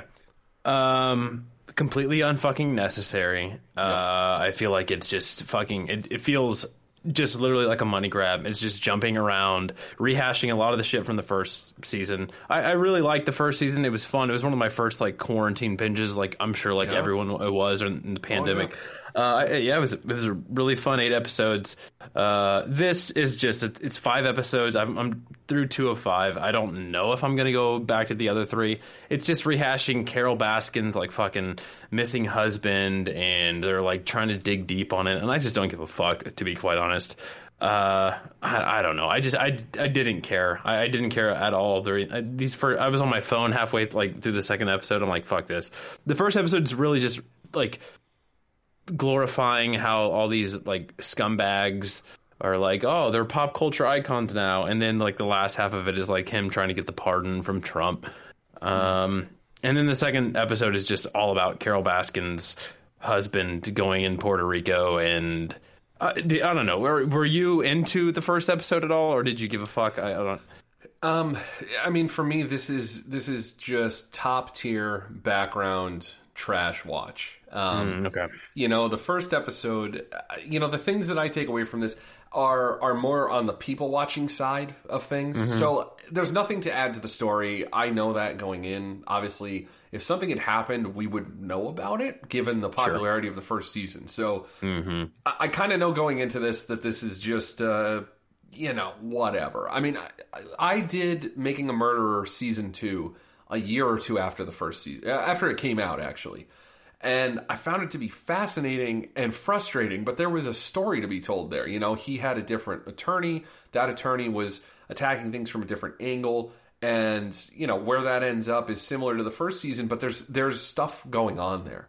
The stuff that's going on here is, you know, we have the fucking jet ski paparanda from the first season goes to his buddy's house that's called the Sausage Castle to go and like record a podcast. Yeah, he's like recording. Oh my god! I mean that, and then the guy who's running the Sausage Castle is wearing a denim vest that is unbuttoned because he's about 400 pounds, tats everywhere, frosted tip mullet going on. Mullet mohawk or whatever the fuck. Yeah. That's what I'm here for. Okay, This is just a peek into, again, one of my favorite things about all my favorite documentaries. It shows you a world you didn't know existed. I have no connection to these fucking people whatsoever. So on a surface level, the only normal person in this whole thing is Carol Baskin's husband. He's the only guy in there who, despite the fact that he took some weird pictures with like him on a leash dressed like a cat, otherwise, he seems to be a completely like normal, respectful, supportive husband who's just trying to protect his wife from the bullshit she deals with. Literally everyone else in this is either like a fucking swinger or a swindler or a thief or doesn't have 2 legs and still goes and pets tigers. I mean, it's just like the most insane people with the most insane lives. I know I'm going to watch all of this because I just want to see the insanity of like the trailer trash chic in this, you know? Yeah. It's incredible to me that it's I mean, true story, what is a true story? But like, it's a documentary about people that exist. I'm fascinated by that, you know? So, if you want to know more of the Tiger King story, I doubt that there's anything in here that's going to lead you down that path. But I'm just hoping that, you know, these episodes kind of go down easy and, you know, maybe it gets a meme or 2. That's really what I'm here for. Yeah, at this point, I'm 2 of 5 in, so I'm going to finish this fucking season. That's where, like, with the Nate question earlier, it's like, I mean, at this point, I've already watched the first season and 2 of the 5 of this, so I'm just going to fucking... And they're like 40 minute long, so I'll have it on the background probably and plow through it, but... I don't think it's even close to as compelling as the first season at all. But yeah, I knew it's 19 months later at this point, so I kind of knew that going in, of course. But I actually forgot it even fucking existed until yesterday. I was like, oh shit, that did go up on Wednesday. I'm on the BingeCast this week. Maybe I should have watched a couple of those. So nice. Yeah. All right. Very nice. And then let's see. I'm not gonna bring. I'm watching The Challenge. Fucking Law and I can fucking talk about that. Of course. And then I did Hit Monkey. I did 2 episodes of that. How many did you get through of that? I did 1 of Hit Monkey. Okay. I knew absolutely nothing about this going in. I didn't even know he was a character, like you said before. I'm not the Marvel guy on the network by any means. But I had a pretty fucking good time with these first 2 episodes. You've got Sudeikis playing a fucking ghost here, and a fucking monkey that's just martial arts trained, and he's fucking shooting people, and it's very violent and bloody, and this is the kind of Marvel shit I can get behind. Apparently he's a Deadpool like spin-off character, right? Okay. Yeah, I don't know anything about him. Oh, okay. So I kind of gathered that by doing a little research. He apparently debuted in like 2010, which of course I was not reading comics in 2010 of Deadpool. And yeah, I don't know, man. I thought the animation was really fun. I didn't expect this to be as violent and like crazy as it was. I'm in it for the. I'll definitely. There's 10 episodes in this first season. They all went up on Hulu on Wednesday. I'm gonna fucking plow through the other 8 episodes of this. I thought it was pretty fun. I don't have any issues with Sudeikis. I'm not Pete. I don't fucking hate Sudeikis. I love Ted Lasso. I think this is pretty fun. What did you think about the first episode? It's good, but I kind of feel the same way that I did about the MODOK series, which is also Marvel and also Hulu. It's fine. It hasn't really grabbed me. It hasn't made me want to tap out, but at the same time, I think I'm getting shades of like my experience with like Marvel's What If series, where there was some cool stuff, but ultimately I thought that was kind of a dud overall. I only ever watched the first episode of that. Yeah, and that's not a good episode. The Hitmonkey thing is like it's kind of fun, but also I don't really care that much for no reason. Like I don't hate it. It didn't grab me yet. It didn't grab me. I think I've not watched it. Did you watch Invincible? I did. Yep. So I feel like this is listen, I've read like half of the first compendium of Invincible, and I've not watched the actual animated like series of it. I feel like this is probably pretty similar. I don't know. It's like very violent. Like there's a lot of gore, and like the second episode, there's like a fucking arms being ripped off and heads being ripped off, and very bloody, violent. I'm not the anime guy by any means. I don't give a fuck about anime stuff. I'm sorry, Warren. I just offended him really badly. The animation, I think it works for me. It's very much like Saturday morning cartoony for me, and I don't know. I don't know. There's something about this character that seems kind of fun. It doesn't take itself too seriously, which I can get behind too. It's something very different for the Marvel universe too. I don't know. I don't know. I enjoy these first 2 episodes a lot, but yeah, it's probably not for everybody by any means. Yeah, I think I will give it another episode. It didn't. Yeah, it wasn't. It definitely wasn't the most interesting show that I watched this week. I think that's part of it, because again, knew I was doing a binge cast, so I wanted to get through a bunch of stuff. This was relatively low on the list of stuff that I really enjoyed. So it was okay. I don't know that I gave it a ton of thought though, but probably deserves one more episode from me. So I'll do that. Okay, and then I did The Shrink Next Door. Oh, yep, I did that as well. Yep. Okay. So this I just did the pilot of that. So okay, so I watched all 4 episodes. The 4th episode went up today. Okay. This is all the episodes are directed by Michael Showalter. A lot of you may know him from what is the fucking Wet Hot American Summer and a lot of comedies. This is Will Ferrell, Paul Rudd, Catherine Hahn. It's based on a podcast series. Have you listened to this podcast series at all? No, and I'm thinking, just to show my hand, I'm going to watch this series, and then maybe I'll do the podcast afterwards, just because I kind of want it fresh from Ferrell and Rudd. But yeah, gotcha. So Will Ferrell is playing a character named Marty. He goes to a therapist, Paul Rudd's character. He's going through a rut. His parents have died, and he's clearly depressed, and he's running like a fabric company with his sister that was left from him when his parents died. And the guy that Paul Rudd's playing is like his name's Dr. Ike, and they develop a relationship, and it's very inappropriate. It gets really inappropriate really fast. He like starts crossing boundaries and starts getting involved in his personal life. this is kind of one of the first roles I've ever seen Paul Rudd that he's like the most completely unlikable character. Like he's a real piece of shit. Like I really don't like him from the second. I don't know, man. This show is kind of strange. I'm a huge Will Ferrell fan. I love Will Ferrell. Anchorman's probably my favorite comedy of all time. Just showing my hand here. I love Paul Rudd.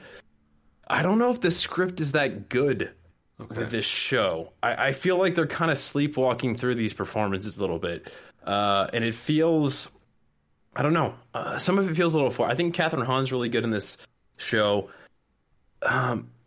It's just really cringy in general. The fact that this actually happened in real life, I like you said, I almost wanted to like download all the episodes of the podcast and listen to this before I even finished the show, because it's like this predatory psychiatrist like preying on this dude who's like clearly he's got a lot of shit like not right, and he takes advantage of him. And from what I gather from the story, it gets even worse. It's an 8-episode series. What do you think about the first episode, though? I liked it quite a bit, man. I love the Paul Rudd. We love the Paul Rudd here in this household, I'll tell you that much. Will Ferrell, obviously, is a fucking comedy god. So, and Michael Showalter, dude, I'm a Stella fan from back in the day. So, I'm in the bag for Showalter stuff. You know, he's hit or miss as a director, but you know when he hits, it's pretty damn funny. Big Sick from a few years ago is pretty great. I loved Big Sick. I like this pilot. You know, it's kind of it's these streaming services really have it down with these kinds of shows. They know exactly how much story to give you. They know exactly how to hook you to make sure that you start watching the next episode immediately. I had a little self-control. I stopped and I moved on to the next thing, but I certainly wanted to watch episode 2 right after the first one was over. It's kind of the insidious thing about these streaming services is that, this is a different conversation, but, a streaming series is crafted a lot differently than a movie is because they want your subscription dollars no matter what. So they have to make each episode compelling to a certain degree and make you feel like you've got to start the next one right away, because otherwise the business model falls apart. I hate that with a lot of this shit. Yeah, I really hate that overall. But when the story is good and it's giving me a reason to show up again, I'm okay with it. This is a case where I'm okay with it. I like what I've seen so far. I really like Catherine Hahn. I think that she's great. She's obviously had a really good year with like WandaVision, and she's shown up in Step Brothers and Anchorman and all this shit in the background. Nobody ever paid attention to her. Glad that she's getting some notoriety now. She seems to be picking a lot of interesting roles, kind of across the spectrum of comedic and some dramatic stuff. I really liked what I saw. I may even start up on the next couple episodes soon. Nice. Yeah. So I think it's an 8-episode series. So there's 4 episodes have already, they put up the first 3 last week, and then the 4th one just went up today. I'm excited to see where it goes. That's mainly like the story itself is pretty compelling. So even if I don't think the script is that great, I'm excited to see where it goes, at least, because I don't know anything about the story, and Paul Rudd's a real piece of shit in this. So I'll tell you, as it goes on, he's even more of a piece of shit than the first episode. Like, each episode, he's just very cringy. It's like, dude, this guy...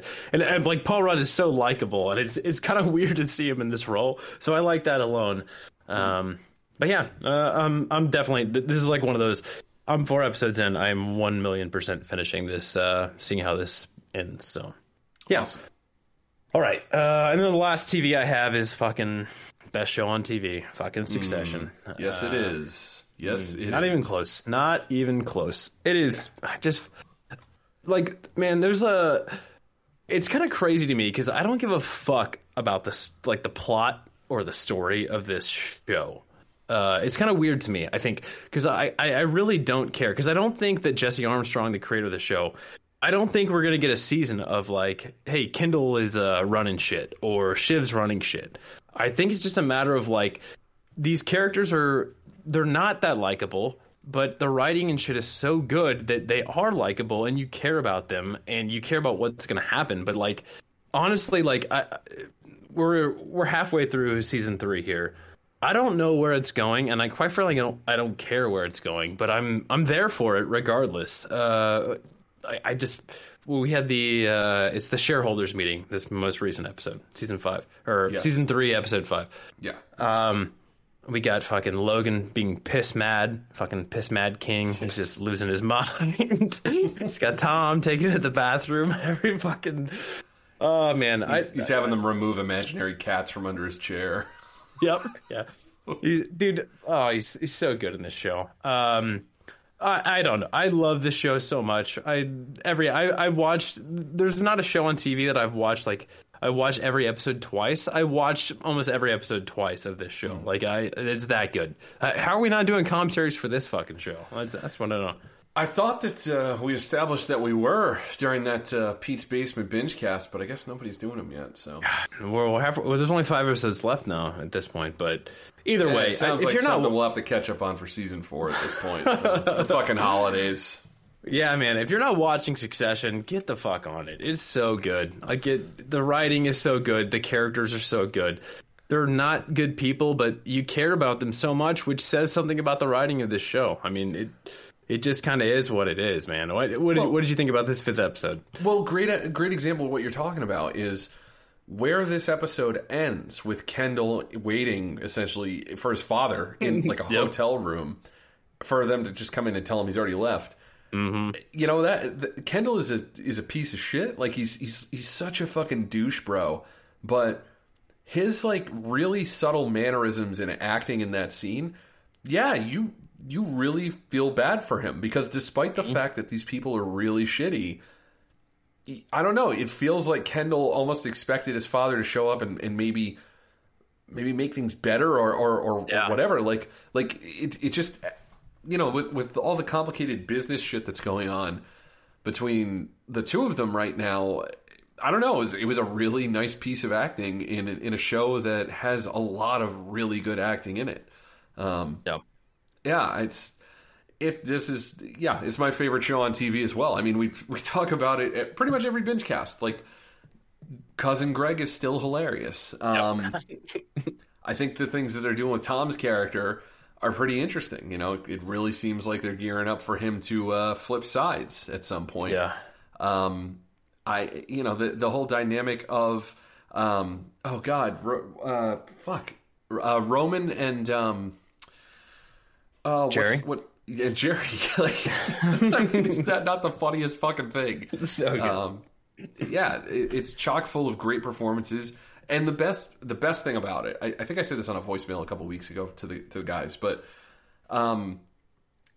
Glengarry Glen Ross is what this show feels like to me because it's phenomenal actors that all have something on someone else. So you can put these characters together in different situations, and none of them are the ultimate alpha.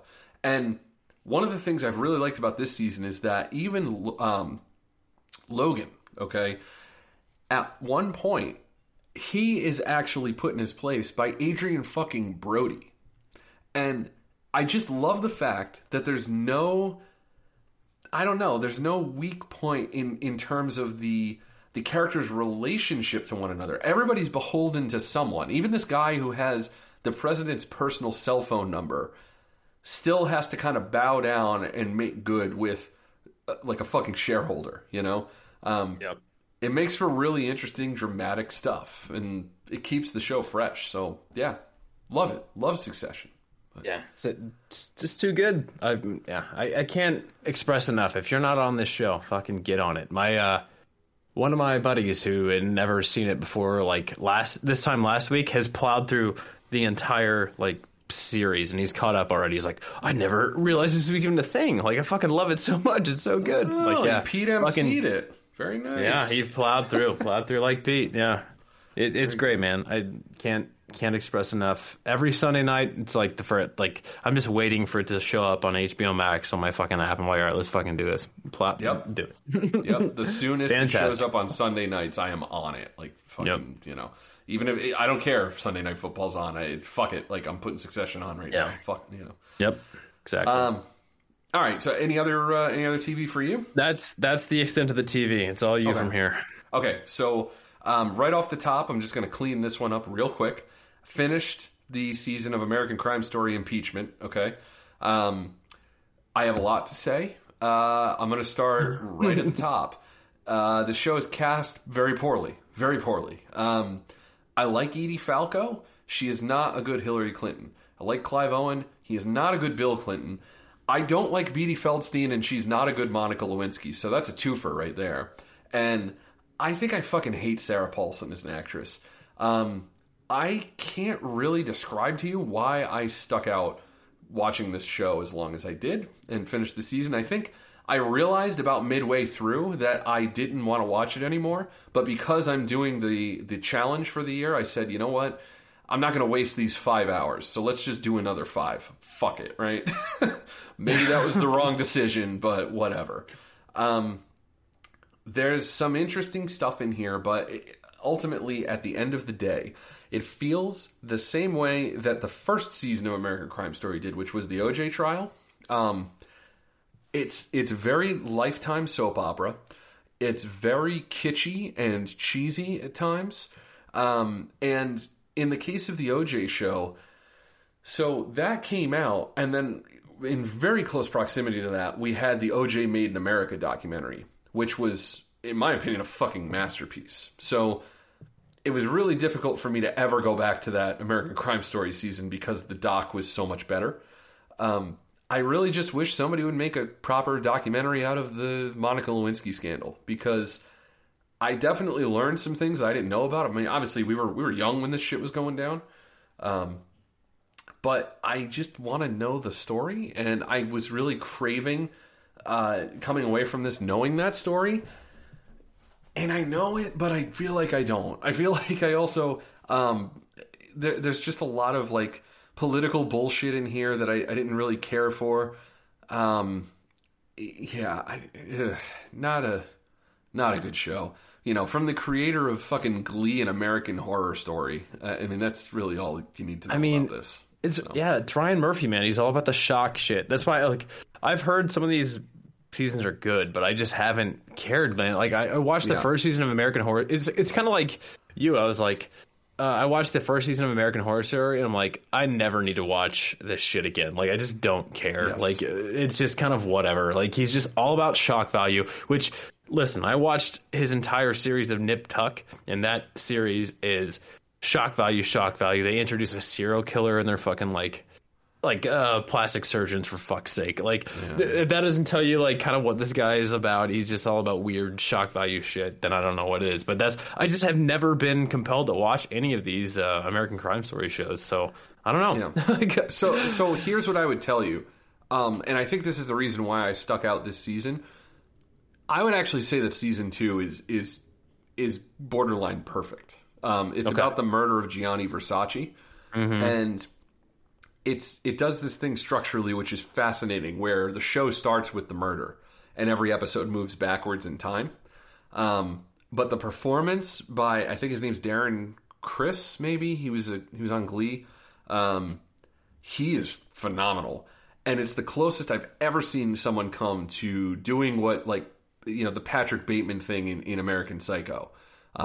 It's actually really fucking good, and you could just watch it on its own. So I guess what I'm saying is, if Ryan Murphy wants to do these types of stories, I think they would be better served if he took real events that we don't know a whole lot about and then kind of went off and did that. Like, for instance, the Gianni Versace thing, I think mainly existed in, like, I don't know, interviews or maybe like court transcripts after the fact. Like, he had a lot of creative license to kind of figure out the story. And he makes it into this, like, really kind of disturbing thing about this fucking serial killer guy, you know? When it's watching a show where you know what Bill Clinton looks like, and Clive Owen clearly doesn't look like that, nor does he sound that way. Yeah, it's just seemed like a strange choice. Seemed like a really strange choice. Yeah, so I don't know, but yeah, rating, I don't know, man, like 6, like a soft 6, like a flaccid 6. Is that like, so is it 10 episodes for the whole season? Yeah, it's 10 episodes. Yeah, it's just, it really starts with Beanie Feldstein. Like, I don't like Sarah Paulson in anything, but Beanie Feldstein was just not the right choice at all. Listen, that's Jonah Hill's sister you're talking about, okay? Oh, jeez, sorry. Fuck. He's got a beanie fucking tattoo. He fucking defends her all the time. Cool. All right, moving on. So next up, I checked out the first episode of the live-action Cowboy Bebop series on Netflix. Nice. So, like you, not an anime guy, really. I've seen a few, but never been a huge fan. Don't know the original series. I'm coming into this fresh, and right out the gate, it looks like absolute eye candy. A lot of bold colors, Dutch angles, but done, I think, in the correct way. Cinematography's cool. It looks a little bit like the Wachowskis' Speed Racer movie, but I would say toned down a bit. It's a little more... It's not a grounded show, but it's more grounded than Speed Racer, put it that way. Interesting visually. The characters are where it kind of falls apart for me. I feel like this episode didn't do a lot for me to make me want to come back to watch more. I think this is clearly made by somebody who loves Tarantino. They love Snatch, and they love comic books. And they tried to put it all together. And I think they're achieving what they want to achieve. The action is cool. There's a lot of awesome, just frames, like you could pause the show and just make a photo out of what you're looking at on the screen, and it almost always looks awesome. That's really nice. But these characters are bounty hunters, and I guess the show is all about them going to find high profile targets around the galaxy. It has a little bit of a Guardians of the Galaxy feel to it, where these characters are sort of scrappy and a little bit obsessed with the style of bounty hunting, but at the end of the day, I don't think I'm going to continue with this. The first episode was fine. I think that if you are looking for something... Geez, I gotta be honest with you. I don't know who this would appeal to. I haven't seen the original series, so I don't know if fans of the series would love this. It's not getting particularly well reviewed right now, so I don't even know if it's really nailing it for that audience. But yeah, as a newcomer, I'm probably tapping out. So yeah, you didn't play the sounder. Yeah, I would have, but since the soundboard is so fucking chock full with all these voicemails and everything else, I said fuck it. So yeah, Cowboy Bebop. That's a tap out right there. That's a hard push on the button, I think. So yeah. Okay, next up, Chad D recommended this a couple weeks ago. Dope Sick. This is the Hulu drama with actually a lot of stars in it. Michael Keaton, Rosario Dawson, Will Poulter, Peter Sarsgaard. Michael Stuhlbarg, I think those are all the stars in this, but and it's essentially the story of the the Sackler family, Richard Sackler and the Sacklers, members of this family that run a big pharma company whose name is escaping me right now, who are essentially at the center of the opioid epidemic. Opioid epidemic. Around the OxyContin release and rollout strategy. I'm familiar with this story because earlier in the year I watched the HBO documentary The Crime of the Century, so I've seen this play out already. But this series is told from the perspective of a few key people. Michael Keaton is a doctor who Will Poulter's character is interacting with. Will Poulter is a salesman who works for the big pharma company. OxyContin is sort of branded as a cure-all miracle drug that is not addictive. Obviously, we know the reality is it's far from the truth, but Michael Stuhlbarg is Richard Sackler, the man who essentially developed the rollout of the drug and the part of the sales strategy, I guess, the advertising strategy behind getting the drug out there. Peter Sarsgaard is an investigator trying to find out what is going on here. Rosario Dawson's a DEA agent who's involved in this. And the first episode actually, I think, does a pretty good job establishing all these people and then giving you the stakes of, who the players are, how they're going to factor in, and how this whole story fits together. It's actually directed by Barry Levinson, so he definitely adds some skill to this.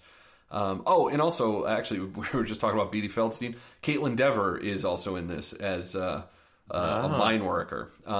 It's her and her family. Her father is played by, I don't remember the actor's name, but he was the preacher in Deadwood.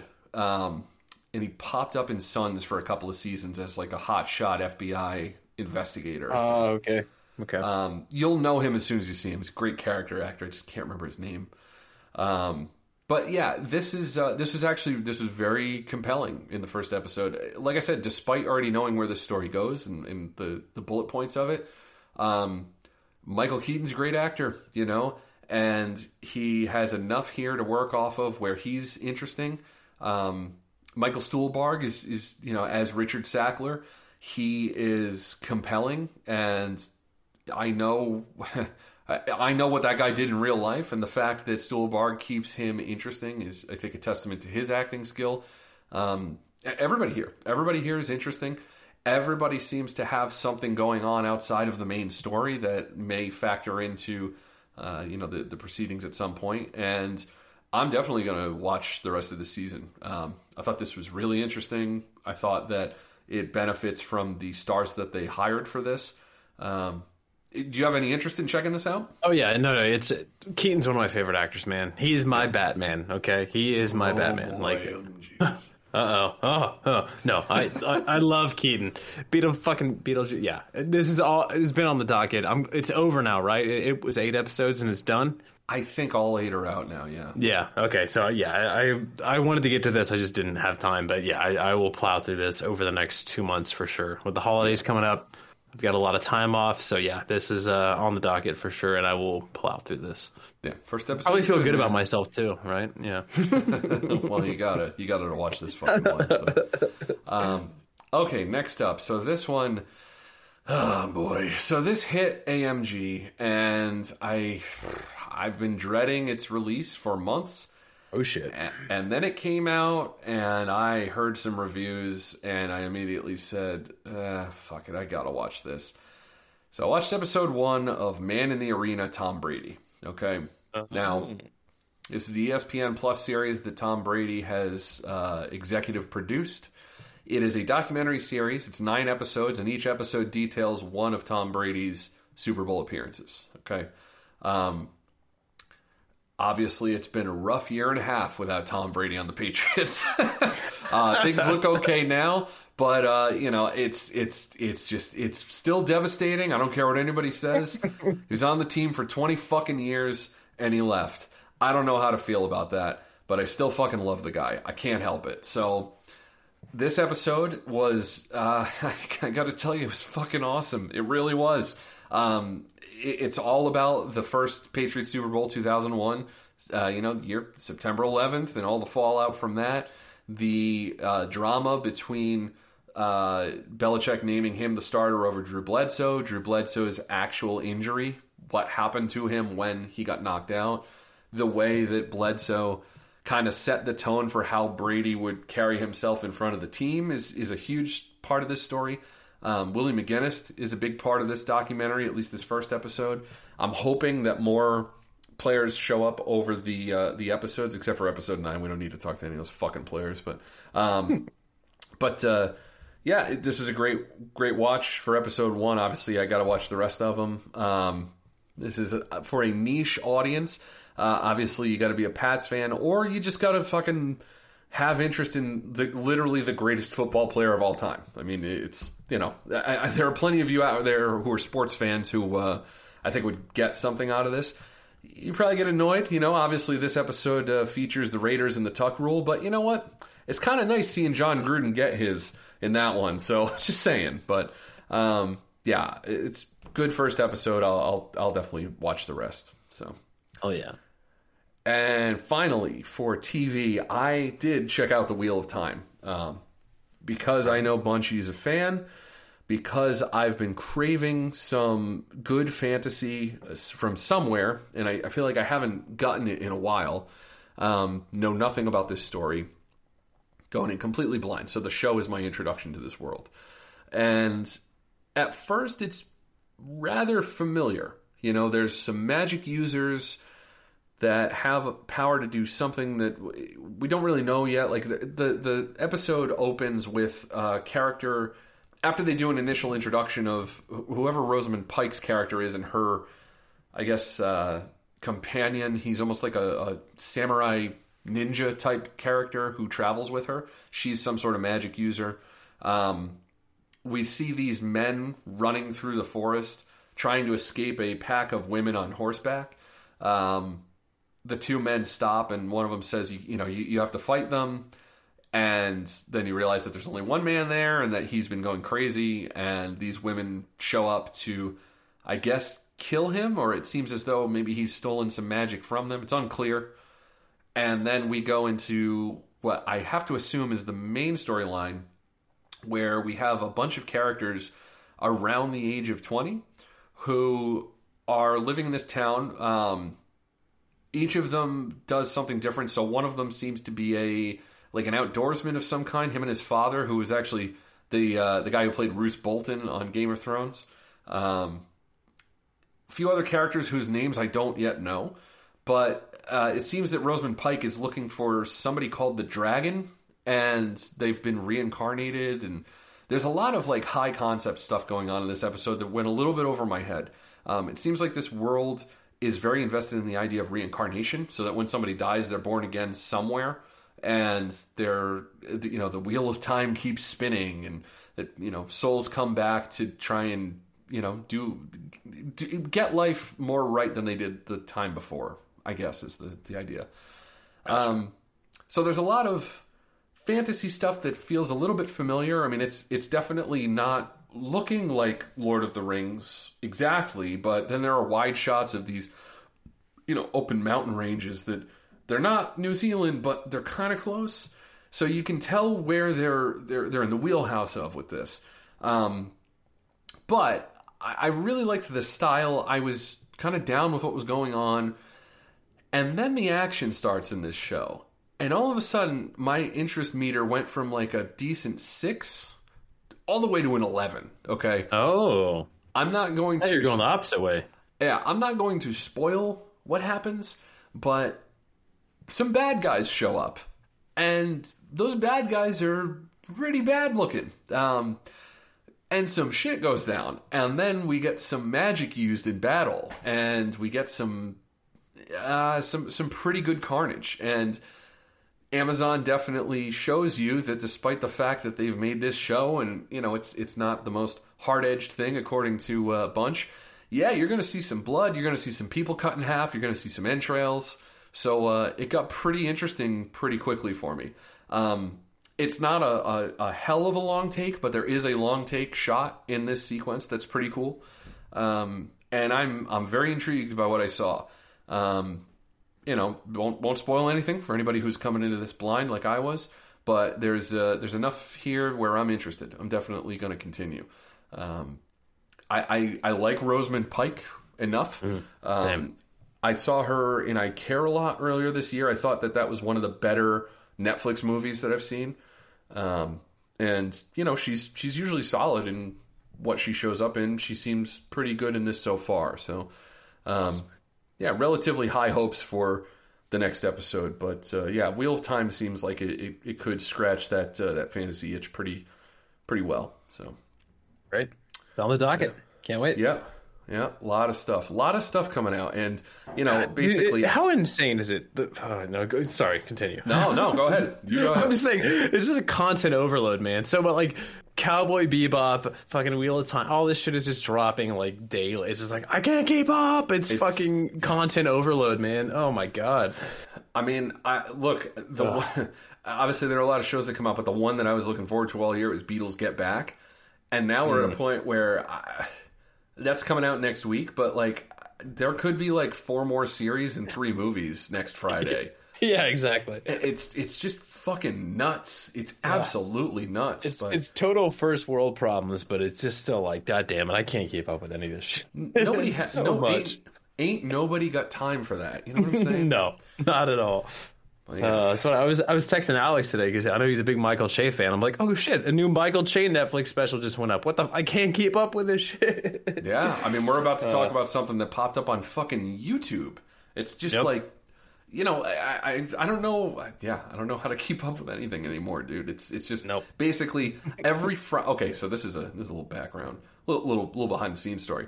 I happen to know that every Friday, AMG goes out and looks at a couple of key websites for their calendars just to see what the fuck is coming out. Because if AMG doesn't do that, there's no way that he has any ability to keep up with the onslaught of content. And that's just what it is. It's fucking content constantly, you know? Yep.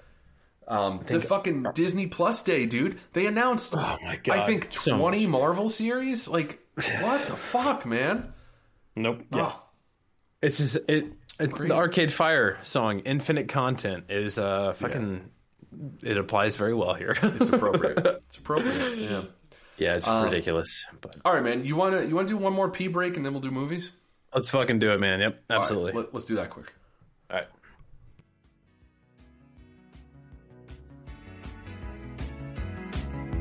You want a pee break, Sean? I need to pee at least. You guys. Oh, for fuck's sake. I have a suggestion. Can we do a quick pee break? Yes. Have you got the pee break, or do I got the pee break? I can do it. You got it, or I got it. Here we go. Now the piss in all the bottles rises high, but nothing hides the sound it makes when it hits your thigh. It'll dry in just no time. Pissing on your thigh. Piss came out of my penis. BingeCast all night, drinking high life. We are pissing now. I mean, wow. BingeCast all night, piss on our thighs. We are trying to get back to our mics on time. Who wants to chime in here? We'll round up TV and review some flicks tonight. Probably. Then we'll just have a poop surprise. Yummy. Set the balls tonight. We are pissing now. Oh, fuck off. BingeCast all night. Fuck your mother. Drinking high life. Hey, girl.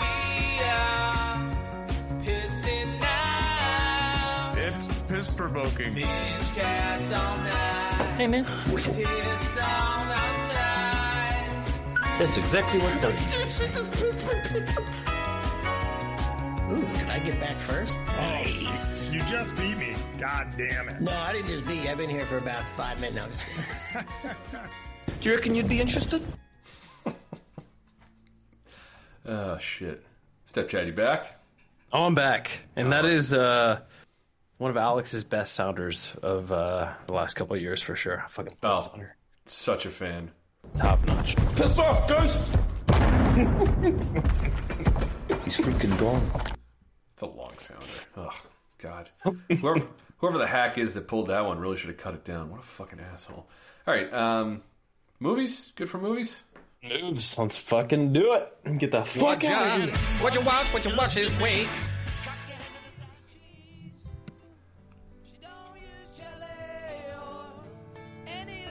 So what you watch this week? Watch this week. Watch this week. What a wicked thing to do to make me surprise you. What the fuck you watch? No, what the fuck you watch? Fuck you. All right. So, like we said before, kind of flip-flopping. I've got far less than you do. And so I think you may have seen all three of the movies that I saw. So let me just knock these out here. So the first thing I watched was the Shane Gillis Live in Austin. Did you get this in? I got half of it in. So okay. Yeah, I didn't watch the whole thing. All right. So a friend of mine who I trust when it comes to stand-up comedy sent me a text message, I don't know, Tuesday, Wednesday. And he says, I think that Shane Gillis is the most naturally talented comedian since John Mulaney. Okay. To which I said, oh, that's a statement right there. Got to unpack that to figure out what that means a little bit. But so I said, okay, so let me check this out. So those who don't know, Shane Gillis is the guy that got fired from SNL without actually being a member of the SNL cast. Was this 2 years ago? Whatever it was. Basically, he was hired by them after an audition that actually Michael Che got him on for. They loved him, and then they found he said something about Asian Americans on a podcast, and they fired him instantly. I saw him on Rogan a couple months ago, maybe more than that, talking about this, and I generally liked the guy, but not enough to go and seek out his comedy or anything. So this was kind of out of the blue for me, and this was released on YouTube, so he just put the whole thing up there. And it's one of those comedy specials. It starts out, and I'm like, okay, buddy, prove to me that you're funny, right? In the first 10 minutes, I'm getting a chuckle here and there, and things are okay, and it's funny, but it's not blowing the doors off. And then he settles into a section of his set where he starts talking about Trump, but not in a political way. He starts talking about Trump by saying, yeah, so it's been long enough, right? We can all admit that Trump was funny, right? And he starts describing the fact that, at a debate, Trump is telling Ted Cruz that his wife is a dog. The crazy thing is, that's real? You could Google it? I fucking loved this stand-up. This was a great find. It took me a minute to kind of get into his cadence because he laughs a lot at his own stuff. So that was a little off-putting right off the top. But then as he starts settling into his bits, I found that he actually used that to his advantage quite a bit in the act. So I really liked that. It's got a great section. I played it on the top here about going to his niece's volleyball tournaments, and then all the kind of ridiculous shit about volleyball tournaments for little girls, which you can imagine where that goes. But this is a really solid stand-up special. Won't say much else about it. It's a solid 8 on 10. It's just silly as fuck. Had a great time with this. Definitely a recommendation to any and all. So yeah, what I saw the fucking when he's talking about the white cornerbacks is one of my favorite. That's so fucking dude. I've never. He's like, there's no white cornerbacks anymore. Yeah, never seen a white cornerback, dude. It's very true. It's very true. But oh my god. All right, so the other two, I think you might have seen both of them. So we could start with Jagged. Did you get to that? I did. I watched it last night. Yep. Okay, so background with my whole Alanis Morissette exposure. Don't know a ton about her. I'm familiar with the Jagged Little Pill album, but never really gave it a serious listen. Know the hits, obviously, and know her from Dogma, but that's about it. Seemed like she was a relic of the 90s, but it was too early in the 90s for me to care about, I love this documentary. This is the kind of music documentary I want, where they focus on a section of an artist's career, really kind of drill into that, and get some perspective from the artist. I know that she's kind of denounced her involvement for some fucking reason, but I found her to be a very charming subject too, as an interviewee. So that kind of won me over. But what were you going to say about the? Well, so no, I agree. I like most of this documentary. I think it gets woke for the sake of being woke. For certain, with the shit with Taylor, who's the drummer of Foo Fighters now, and it's like, oh, these guys were like preying on her fans and trying to like hook up with them, and they're like dudes in their early 20s, and like, I don't know, it just kind of goes off on a weird tangent a little bit in that little section of it. Yeah, and even she's talking about like, and that's why she's denounced it, and she's completely distanced herself from this movie, because she's like, yeah, they set up shit and like they kind of played me into saying shit that I didn't really like. That's not true. But for the most part, yeah, I enjoyed this as well. I was living with my so my parents were going through a divorce for around the time this album came out. So I remember living with my like grandma, and like my uncle was always like had like MTV and VH1 on, and I remember seeing all these fucking music videos, man, like all of her shit, and like You Oughta Know and Ironic and all that shit, Hand Over Feet. Or Head Over Feet. And yeah, so it was very nostalgic a little bit in that aspect of it. But yeah, I liked the majority of this documentary. It was just kind of the stuff being woke. I was just like, oh, all right. They're just fucking like early 20s dudes hooking up with like chicks on the road, and they're like trying to make it into like they're like, preying on her fans or something. I was like, okay. But yeah, funny. Overall. That's funny. Now that you're saying that, I can see it, but that didn't even occur to me while I was watching it. Like as a thing. So yeah, that's interesting. Yeah. And actually, now that you say that kind of makes it 2 for 2 with these Bill Simmons documentaries, because the Woodstock 99 one kind of leans into that hard too. 100%. Yep. That's what I'm like. Their DMX is next week. What the fuck can they do with him? Like, how are they going to make that woke? And then isn't one of them Kenny G? I mean, yeah, I think he's the week after. So I think these. So they did 6 of them, and the next 5, like starting with this, they all release in the next 5 weeks. So I think it ends with Juice WRLD, which I know nothing of Juice WRLD. I don't listen to hip hop at all anymore, but he's like the final one. That's an artist, Juice WRLD. Yeah, he's a rapper who was murdered or died like last year or the year before. I know nothing about him, but.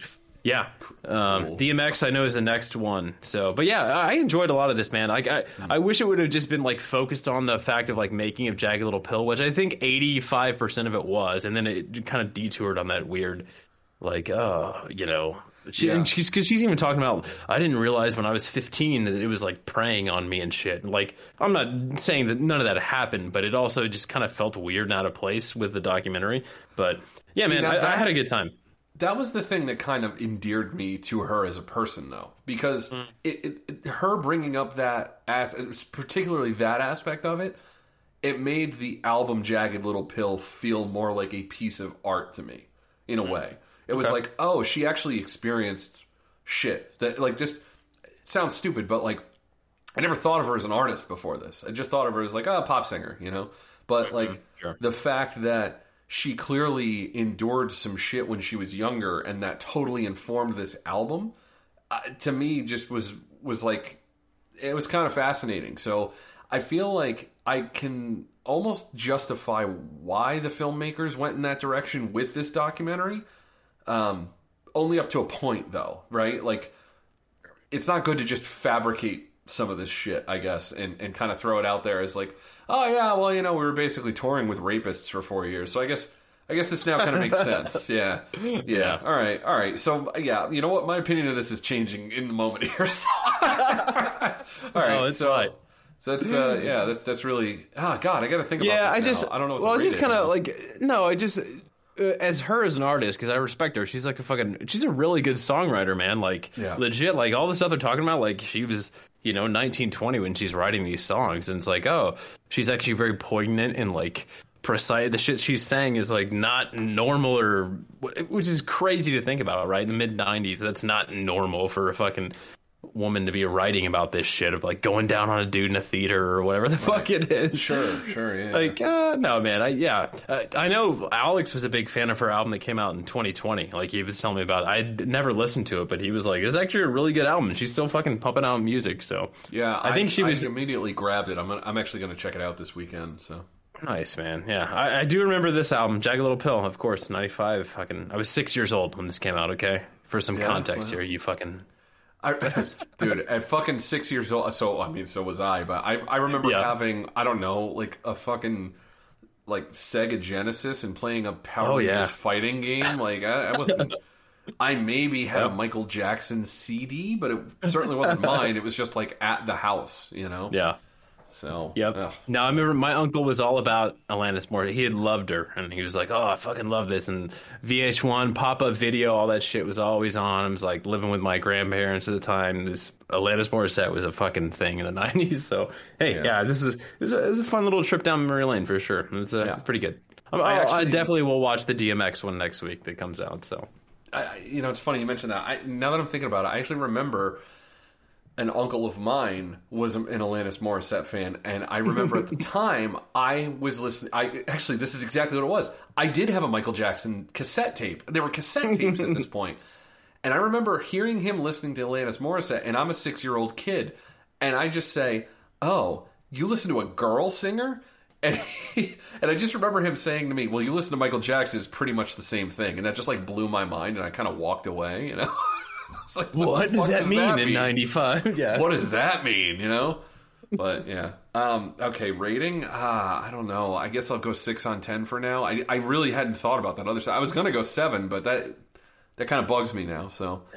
I think I'm the same. I'm a 6. I'm a 6 on 10. Yeah. I think I like the Woodstock 99 one a little bit more than this one, but, yeah, I think... I think... okay, so just before we move away from it, I think what I liked about it, the thing that resonated with me as a music documentary was the fact that it focused so much on her feelings, her emotions, and her writing of the song.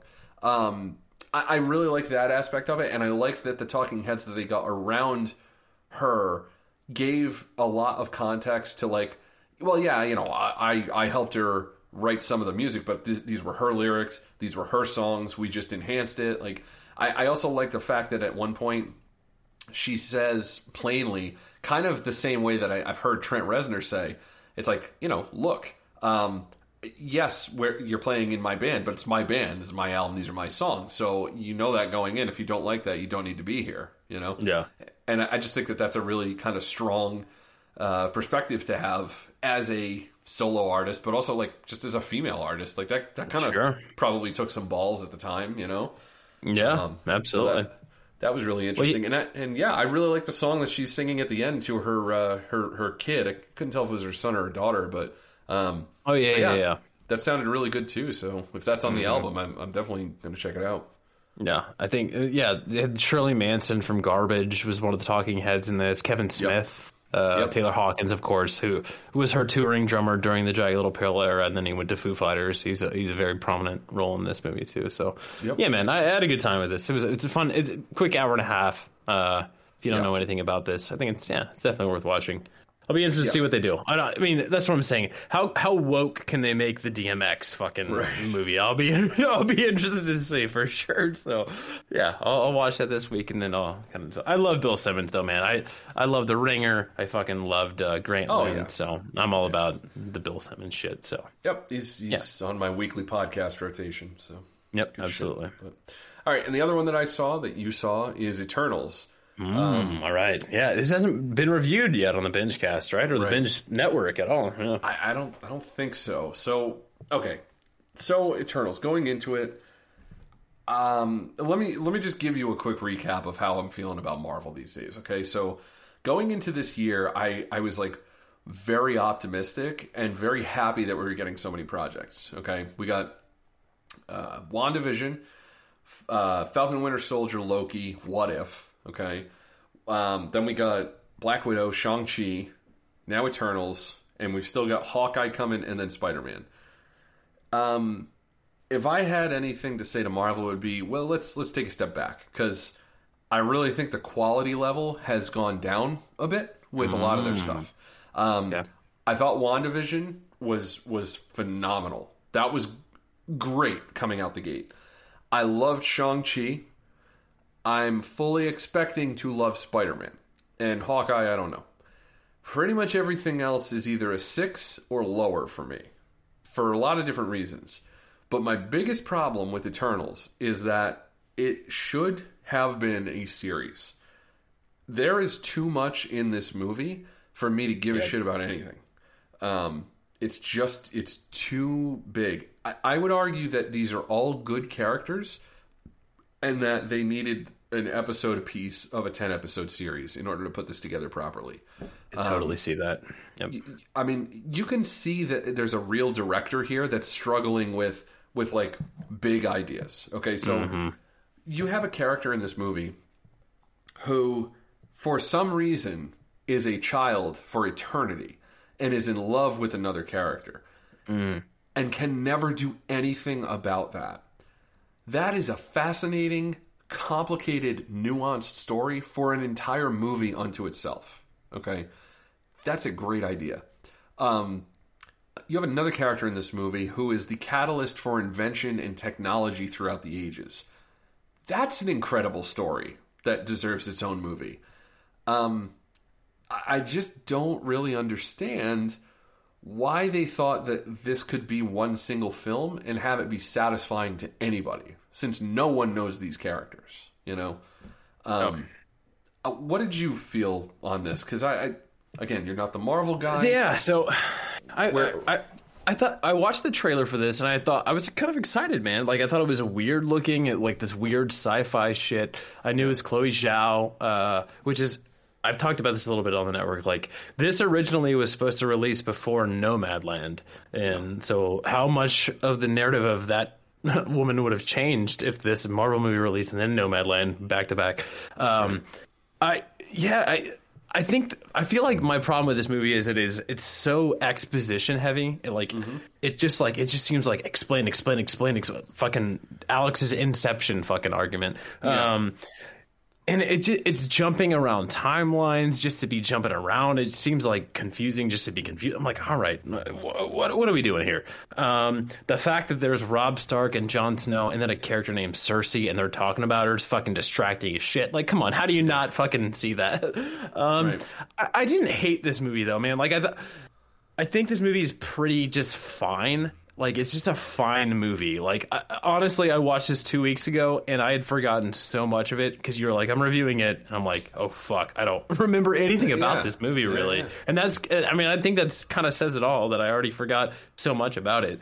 I think there's some good characters here. Like, Barry Keoghan, I think, is pretty good. Brian Tyree Henry, Paperboy. Yeah, okay. Let me pause right there. So, Barry Keoghan, right? That's a character who decided to like dissent from the group and then goes off into the Amazon and like does what? Like what the fuck is he doing with those people? Like yeah, okay, so, but there are so many questions I have. Like, okay, not to cut you off here, but no, this is your review. You go for it. So you have you have these I guess these are moderate spoilers, but I don't think there's a whole lot to spoil in this movie. Personally, it's just kind of it's pretty isolated from everything else. But sure, just a moderate spoiler alert in case anybody gives a shit. But you find out that these like robots essentially are not supposed to interfere with human history at all. So why the fuck would you give one of them the ability to control people's minds? Like, you're not supposed to directly interact with people, so what is the... What? Like, in a movie that explains so much shit, why the fuck would you ever send one of your robot people that doesn't have the ability to speak? What is the point of that? Like, why would you not just make them all Icarus, who is clearly... is Superman? Like, why wouldn't you just send 10 Supermen and be done with it? You know, in a movie that explains so much, I have so many fucking questions around why these people, why this time, why, you know, and I feel like I have those questions because the movie was answering so many other things, you know, that I never had a moment to just sit there and enjoy what I was getting. I was always just wondering, why is any of this happening? And that's like my biggest fault with the movie, but I don't know. Yeah,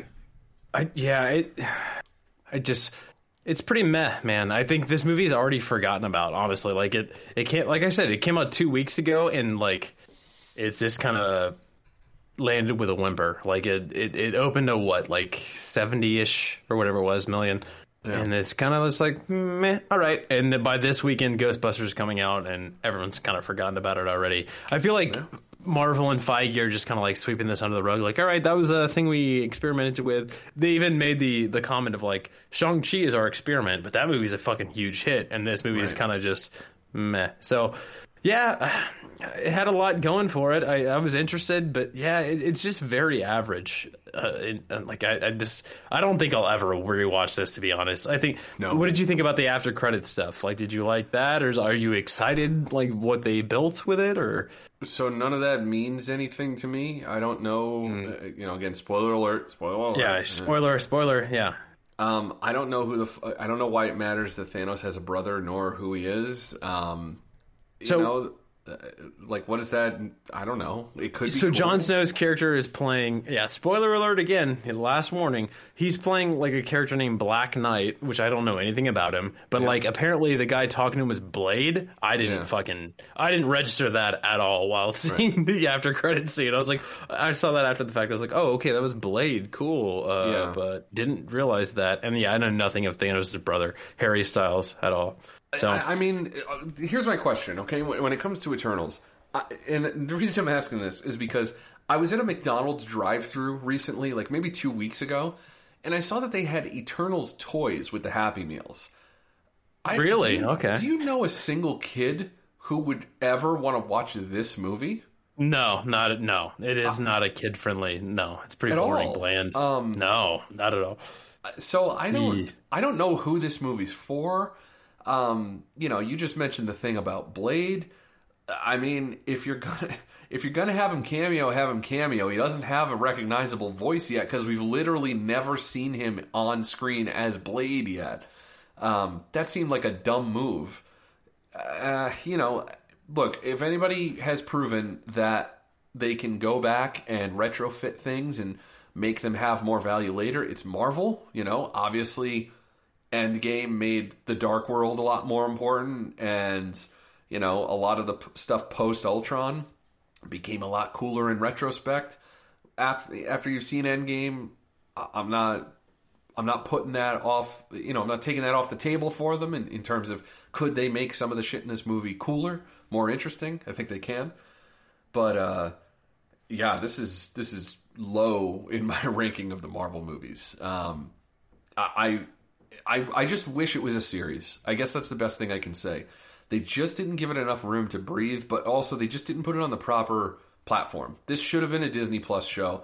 This should have been 10 episodes. Yeah, I don't disagree, yeah. And it should have been one a week. Because, look, man, I loved the opening, okay? The opening scene is like whatever. What are they going to, Mesopotamia or something? They arrive in a black ship. They show up, they fuck up a bunch of deviants, and then Pink Floyd's Time plays as they're handing a tool to somebody. 2001 reference right out the gate. I'm all about that shit. Obviously, I was in the theater just like, this is the coolest fucking opening I've ever seen, right? This is awesome. And then the movie that came after it had ideas that supported that opening, but it had almost no entertainment value. And I think that's the thing that really kills it for me. I've said enough. God.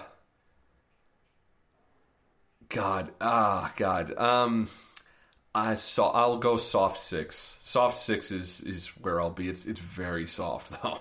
It should have been better. You fucking eternaled and read my mind. I was going soft 6 as well for this. There you go. Yep. We'll be pretty average. Buddies. Pretty meh Marvel. So. Yeah. Too bad. It's really too bad. Should have been better. Yeah. Had some potential, but I mean, they tried, I guess, and didn't work. So, dude, think about. I'm just thinking about little details from this movie. In an offhand throwaway comment, they suggest that Sprite has been basically building the world's mythology for thousands of years. That is an incredible detail to just kind of toss out there and then move on from in conversation. Are you fucking kidding me? That could be a show. I don't know. I don't really understand it, but. Said enough. So, all right, that's all I got for movies. You have a lot more. So, what do you have? For us? All right, so I have 5 more. You gotta figure. We're flipping to binge views here. I've got Licorice Pizza, House of Gucci, Belfast, King Richard, Afterlife, Ghostbusters. What do you want to start with? Licorice Pizza, House of Gucci. Let's do House of Gucci. House of Gucci. Okay. So this is Ridley Scott, his second movie in a matter of months here after a fucking Last Duel. Yeah. Let's fucking just do this. Lady Gaga, Adam Driver, Al Pacino, Jared Leto, Jeremy Irons. Cast is fucking deep here. This movie filmed in February through May of this year, so it's pretty fresh in the Ridley verse here. This is the crime drama based on the Gucci family. Lady Gaga is playing Patricia Reggiani, who ends up falling in love with Adam Driver's character, who's playing Maurizio Gucci, who is the son of Rodolfo Gucci. Listen, I don't know shit about Gucci, the family, or any of that, so this is going to be like whatever. I didn't know a lot about this story going into this movie. So she ends up meeting him. Obviously, the Gucci family is very rich, and she kind of sees that as her opportunity into this family. They fall in love, and she joins up, and shit starts to go. She starts to manipulate shit to her liking. Jared Leto is also in this movie as Paolo Gucci. We have Salma Hayek in this. I already said Al Pacino. Jack Houston is in this movie as well. Pretty deep cast. The embargo has not lifted on this movie yet. This movie releases next Tuesday. Oh, interesting. Okay. That might tell you kind of all you need to know about this movie. Okay. A little bit here. I like this movie more than I like The Last Duel. I did not like The Last Duel, so that's kind of another thing. The acting is it's fine here. I don't think Lady Gaga is anything like amazing in this movie. She's pretty good. Jared Leto is like hamming this up to the umpth degree. Like he is just playing like I don't even know what he's doing in this movie. He's just having a good time. Can I ask a question regarding Jared Leto? Yes, you can. Would you have liked the role better if they just were honest about themselves and cast Jeffrey Tambor instead? Probably. I like Jeffrey. Just curious. Yeah, I mean, he's playing a pretty similar character to Tambor in Arrested Development. He's just like this. I mean, he is really having a good time. Like he's hamming it up. He's like the stepchild of the family. He's the stepchad, and he has all these ideas, but they're not like falling on anyone's ears or falling on deaf ears. This movie is pretty fucking average, man. Like, it's not a fucking terrible movie, but it's like the same thing. Ridley is just, these movies are fucking too long. They're so, this movie's 2 hours and 37 minutes. Jesus. And it could easily be 2 hours. Like, it's just a lot of, like, random scenes with, like I said, I didn't know anything about this movie going in, but, like, it's Lady Gaga's character, like, plotting to spoiler alert no this character ends up hiring a hitman to fucking take out her husband. That's really the extent. It's a fucking true life story, and I didn't know much about it, but when the shit goes down, it just kind of falls flat. There's not really a lot of meaning behind it. She's really unlikable in this movie, but she's good in it. I don't know. This movie is very average in general. Like I said, I liked it more than I liked The Last Duel, but I'm not going to recommend this movie to anyone. I would say this is another like 6 for me, 6 on 10. Okay. Driver's pretty good. I feel like there might be some Academy Award nominations here. Okay. I'll be interested to see if the Academy actually nominates Leto for this, because dude, he is like just. It feels like he's in another movie than the rest of the cast most of the time. Like, he is really, really hamming it up here. Pacino's actually really good, though. Yeah. Pacino's really good. Yeah. As Aldo, and, go for it. No, I was going to say, it feels a bit like... Ridley Scott, he's got certain tendencies with some of his movies. This feels like it's in the counselor realm of, like, a lot of stars, but maybe not necessarily like all the substance that you want kind of thing. I don't know. Does it feel a bit like that, or? Sorry, you cut out right there. I'm sorry. What? Oh, sorry. No, I was just saying The Counselor is the movie that kind of this feels like in a way, where it's got like a really great cast, but it's sort of like underwhelming as a story. Is this similar in that way? Yeah, I could see that for sure. I think I like this more than The Counselor. That movie just kind of really, I was really pumped for that movie, and it just did not work. But this is a little bit better, but not by much. Yeah, man. 6 on 10 for sure. Yeah, I can't recommend this to people to go out and fucking watch this movie. But I guess we'll see. We'll see what happens. All right, what do you want next? Noted. Okay, well, I'm actually very interested to hear about Belfast. So what's that about? All right, so yeah, this is what a weird career this guy Kenneth Branagh has, man. Like, really weird. This is really based on his like personal memoir of his childhood in Belfast. He wrote and directed this whole thing. It's all shot in black and white. It's told during 1969 in the Troubles in Belfast, Ireland, if you're familiar with those at all. So the Protestants and the Catholics were at war pretty much during this whole time, and until the 80s this existed. And there's a lot of cool filmmaker stuff throughout this movie that he does. It's, like I said, black and white, but the entire the Troubles are set to the perspective of a character named Buddy, and that's really him as a child in this movie. We got Jamie Dornan, Katrina Balfe, Judi Dench, Kieran Hines, and then Jude Hill is playing the Buddy character. But yeah, so it's really all set through his eyes. So he sees like these Molotov cocktails being thrown down the street, and a lot of unrest between the Protestants and the Catholics, and it's a really like sweet movie. There's a thing that it kind of shows his influence as a child. Like he would go to theaters, like movie theaters or plays, or when he was watching TV, and the whole thing's set in black and white. But when he's watching these the movies, like, so specifically their whole family goes and watches Chitty Chitty Bang Bang, and when they're watching it, it shows you the screen, and the screen's all in color. So the rest of the movie's set in black and white, but the scene and then like the screen's color. Or when they go watch a play in the theater, it's all color. The TV's all color. So it's like showing you his impressions of like how much this had an influence on him as a child growing up. Yeah, which is pretty cool. I like that, a lot of that aspect of this movie. This movie is an hour and 37 minutes. It's not like these fucking Ridley Scott movies that just they outstay their welcome. They're way too long. This is a really quick, nice hour and 37. Van Morrison is set to like literally every fucking scene of this movie. He's fucking of course Irish. Yeah, he's fucking Irish and huge part of Irish culture. I had a pretty good time with this, man. Is this movie amazing? Nah. It seems like a lot of pundits seem to think this is like the best picture frontrunner, which I don't see that. At least for me personally, this is not the best picture frontrunner. But this is a fine movie, man. It was a nice, quick hour 37. I had a good time with it. I would give this probably a soft 7. Okay. Yeah, I don't know. There's not a lot to say about it. It's pretty cut and dry. The cast is all pretty good here for the most part. This kid, Jude Hill, his first movie, he's really good. It's being compared to Roma a lot, which I could see. Quaron, see black and white, and kind of his coming of age movie as well. Yeah, man, this is a fine watch. Yeah, I don't really know what else to say about it. So okay, 7, soft 7.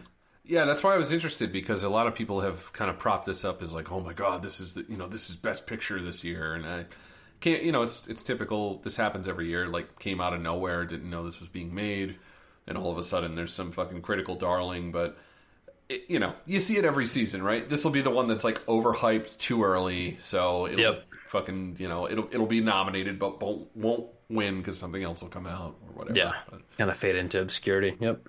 Yeah, man, but Kenneth Branagh's got a weird career, man. Like, super weird. Like, fucking in Tenet last year, he directed that Artemis Fowl movie. He's directed, like, Death on the fucking Orient Express, or what is it? Like, Murder on the Orient Express. He's a strange guy. Directed Thor.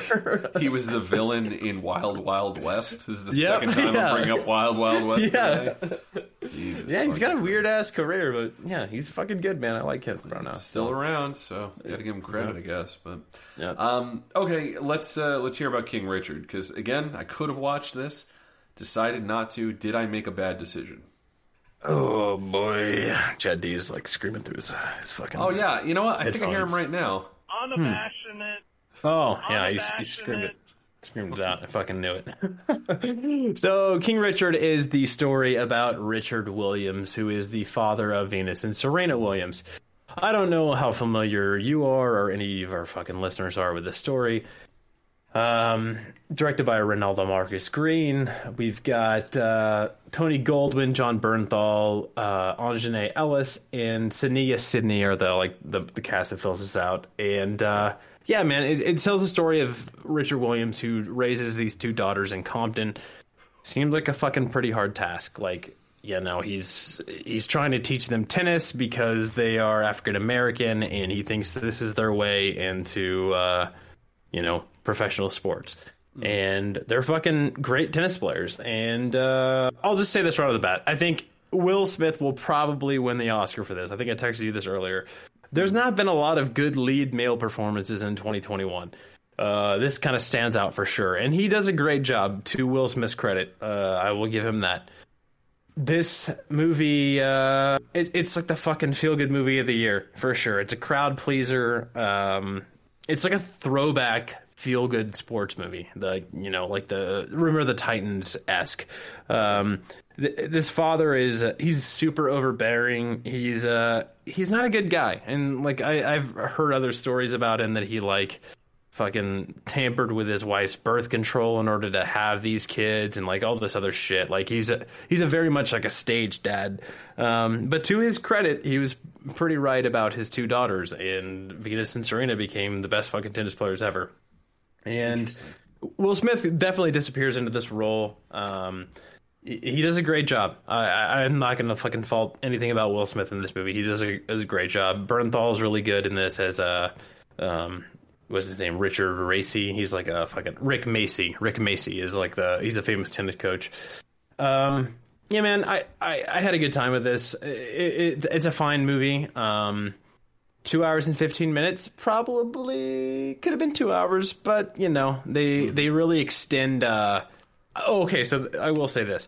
So the DOP of this movie is Robert Elswit, which if you know Robert Elswit, he's he's PTA's guy up until Inherent Vice. He's done all of the Gilroy's movies, Dan and Tony.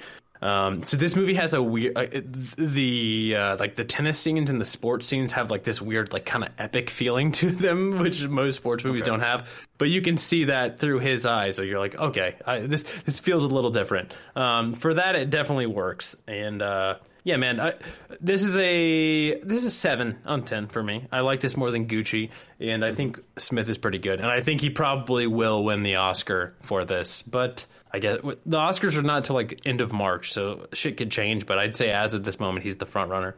But yeah, man, I don't think you need to watch this. I think he's better in Pursuit of Happiness, honestly, and I think he's probably better in Ali. But this seems like the year that it's like opening up for him. So good on Will Smith to finally win an Oscar for this. But yeah, soft 7 for King Richard.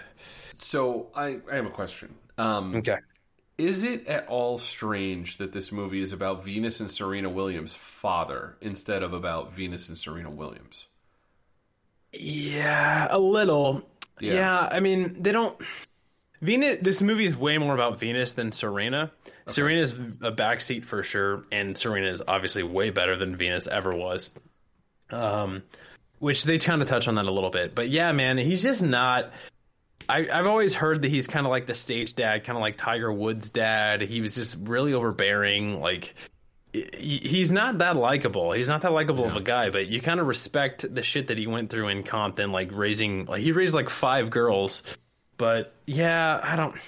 It's like kind of glorifying this guy that's not a great guy by any means. It just seems like a really weird choice. And I don't know if the Williams sisters like produced this movie or they have any involvement, but I would love to hear what they think of the fact that, you know, there's a movie kind of about them, but kind of not. It just seems like a strange...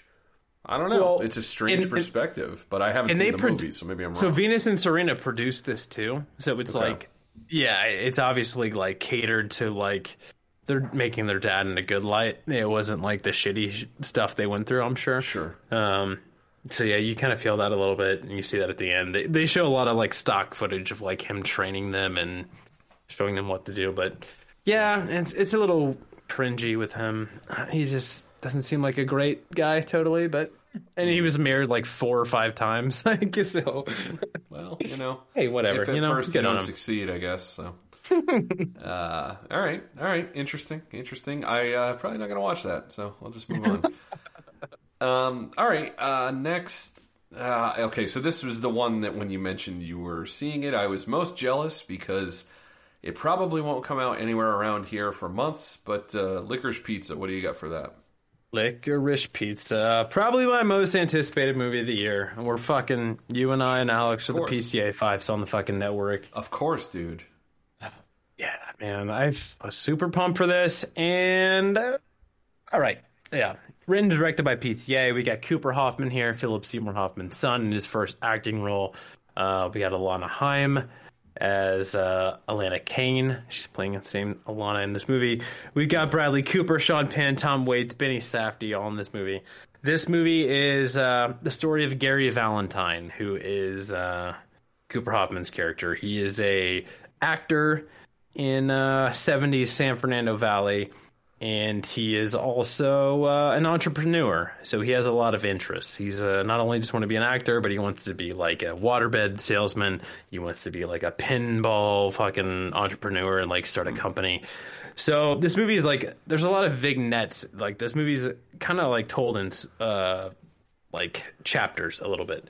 It doesn't do the whole like, fucking Tarantino chapter wise, but it takes place over the course of a couple of years, and it's really the story about these two's relationship. So Gary Valentine and Alana's relationship. She's playing a photography assistant at his high school. They meet as he's taking headshots for his first acting gig, and it really details their friendship throughout the course of these years. And they're dealing with like a gas crisis in the 70s. And a lot of other shit that's going on. This movie is very much feels like a Once Upon a Time in Hollywood era, which is, of course, PTA's from fucking LA as well, just like QT. Dude, I fucking love this movie. This is easily one of his most accessible movies to date. Like, honestly, it might be probably his most accessible since Boogie Nights, if I'm being honest. Like, yeah, I can see a lot of people's issues, with There Will Be Blood, not liking it. Phantom Thread, shit. If you say you don't like There Will Be Blood, I probably won't ever talk to you again. But still, yeah. I mean, they're wrong, but whatever. We'll move on. Yeah, exactly. Yeah, I can see people having issues.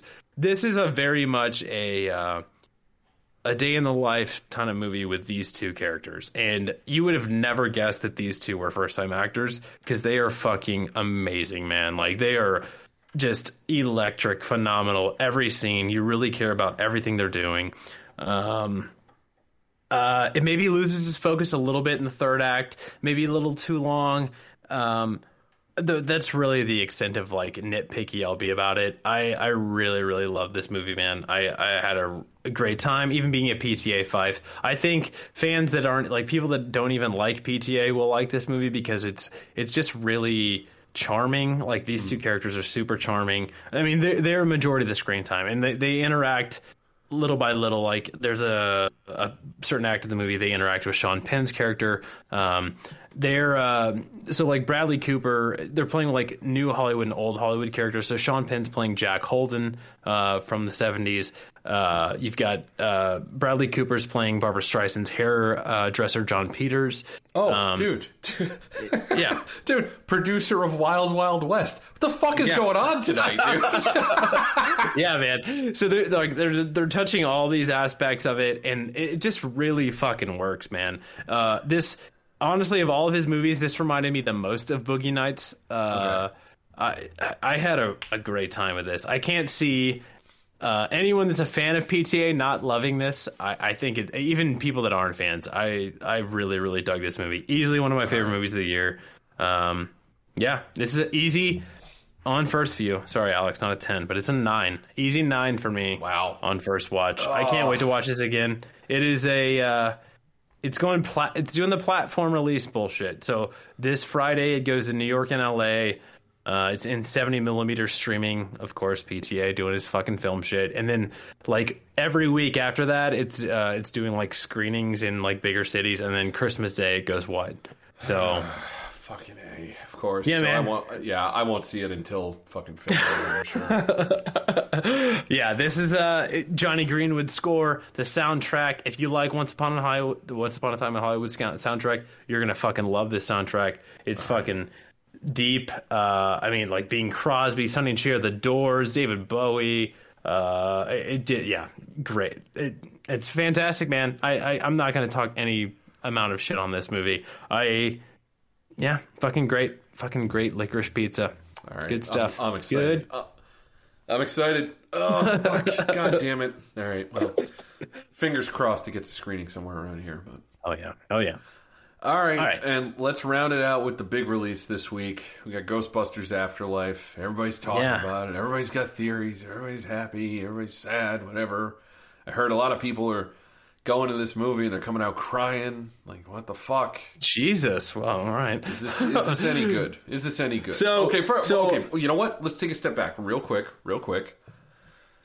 I am of the opinion, okay, that you're either a Blues Brothers guy or you're a Ghostbusters guy. Which one are you? Really? Okay. I like them both. I guess if I'm leaning, I would say Ghostbusters is more nostalgic for me than Blues Brothers, but I do love. I fucking love Elwood. Okay, Blues Brothers. Yeah, I fucking love it. Yeah, man. The original 1984 Ghostbusters. I've seen that movie fucking, I don't even know, hundreds of times. I fucking love it. Grew up with it. Kind of like Chad D said, I had the fucking toys. I was all about it. And fucking Ecto-1, fucking drinks and shit. Yeah, so I saw this at CinemaCon in August. I haven't actually rewatched it since, but nothing changed about it, I've gathered. I'm pretty sure that BingeCast I did with Alex and Law whenever we did the fall movie preview, I'm pretty sure I spoiled the fuck out of this anyway. I don't remember much of it. Pretty hazy. But yeah, so this is directed by fucking Jason Reitman. Ivan Reitman's son. He said Ivan was sitting next to him pretty much daily on set while filming this movie. We got Finn Wolfhard, McKenna Grace, Carrie Coon, Paul Rudd as newcomers here. They're playing the kids, or the grandkids of Egon. So they go to Oklahoma to inherit his estate, because he has passed away at this point. This is not spoilers. This is in trailers. Relax, guys. Yeah. And there's some weird shit. There's some like tornado, like earthquakes are going on in the middle of Oklahoma in the Midwest. It feels kind of weird. They start to investigate. McKenna Grace is way too smart for her own good, and her grandfather is kind of calling to her. She kind of feels it. Her summer school teacher is Paul Rudd, and he's also been just like researching the shit that's going on in this town, because he thinks it's weird too, because it's Oklahoma, earthquakes don't happen here, and they're gonna go off on their little thing and realize that them shit's awry in Oklahoma. And man, I think the first 2/3 of this movie are really, really strong. I think the third act, it definitely plays on that nostalgia factor for sure, and it probably leans a little too much into it. I think I said in the Discord group that Chad D mentioned, it definitely, Force Awakens and this have a lot in common, because it's definitely playing on the member berries. There's no doubt about it. I don't want to get too spoilery, but yeah, definitely member berries here. There's a lot of Easter eggs in this movie. I mean, I heard somebody describe this movie as it's as if Jason Reitman sat down and he understood the assignment and delivered it. Like essentially he delivered exactly what audiences want, and that everything you could imagine you would want in this kind of movie, you get in the third act, basically, is how I heard it described. Yeah, I can see that. I could also see, though, like, diehard fans having an issue with the third act, because there's a lot. I mean, it's no secret that Bill Murray and Dan Aykroyd and Ernie are back in this movie. And to that point, you're going to know that fucking, spoiler alert, Egon's back in some way, right? But obviously Harold Ramis is dead. So, yeah, I could see a lot of issues with that. But, man, it worked for me. I think I think this movie, for like kids watching this movie, are gonna fucking love it. It's kind of like the same thing that we're too old for, like, whatever, but kids are loving Venom. I think the kids are gonna fucking love this too, man. Like, I think if I was a kid, I would be all about this. They do a really good job. Like, they play on the nostalgia enough, but it very much, I think the first 2/3 feel very much like an Amblin movie for sure. Okay. Yeah, man, it does a really good job. I really enjoyed this for what it was. As being a OG, real big Ghostbusters fan, this is a soft 8. I think I'll put an 8 on this, man. I had a good time. Yeah. If you're not a Ghostbusters fan, maybe not like it as much, but I think it works. I think, I mean, they set it up for a sequel too. There's like a couple post-credit scenes as well. But yeah, man, as a Ghostbusters fan, I didn't have any complaints with this, and it definitely helps wash that fucking taste of the 2016 one that's just fucking reboot to be a reboot. So yeah, man, soft 8 for Afterlife. Got no complaints. It was a good time. Good time at the movies. All right. I've been debating whether or not I'm going to go and see this, but I don't know. When Tuesday rolls around, maybe I can get a discount show in. We'll see. Yeah, you get the $5 show. This is on Tuesday, so. Yeah, very nice. Very nice. All right. Holy shit. We covered a lot of ground here. So much content. So much content. So much stuff. We talked about we played a little Lost in Translation with Bruce. We answered a bunch of fucking voicemails. We plugged the full binge, which you're going to want to stick around for if you're a Patreon member. It's Rocky 4, Rocky vs. Drago commentary featuring Ammon Gilbert. Parksense.com, binge 20 gets 20% off. Make sure you do that. We did a trailer roundup. We did TV. We did movies. We did a lot of bullshit. Step Chad, you got anything else you got to get off your chest here? I got nothing, man. I think I covered it all. I fucking feel like my voice is hoarse from talking so much, so. Ugh. Yeah, same. Long good. All right, 708-406-9546 is the phone number. Twitter, Instagram, Facebook, and Patreon at Binge Media. Make sure you're subscribed on Patreon. If you're hearing this and you're just listening to the free binge, $5 a month will get you the remainder of this show, plus Jack Attack Tuesdays, plus movie commentaries, plus Curb Your Enthusiasm commentaries, and anything else we will put out there. Chad, thanks for joining me, man. This is good shit. Yeah, man. Good time. It's been too long, but let's do it again soon. Yeah, I think so. I think once this fucking year is over with my my bullshit, we'll get back to doing something, whether it's movie homework or docket or I don't know, whatever. We'll figure it out. Right. But sounds good, man. All right, everybody, take it easy. See you next time. Peace. See you. Thank you for listening to the BingeCast on BingeMedia.net. To listen to the full binge, subscribe to our Patreon at patreon.com/BingeMedia. Binge Media patrons will get access to the full binge, the BingeCast 4-hour show on a private RSS feed, and they'll get it a full 24 hours before it hits the public RSS feed. Binge Media patrons also get other perks, so check us out at patreon.com/BingeMedia. Subscribe to the Binge Media Podcast Network at Apple Podcasts, Spotify, Stitcher, or wherever you get your podcasts. And now, the full binge.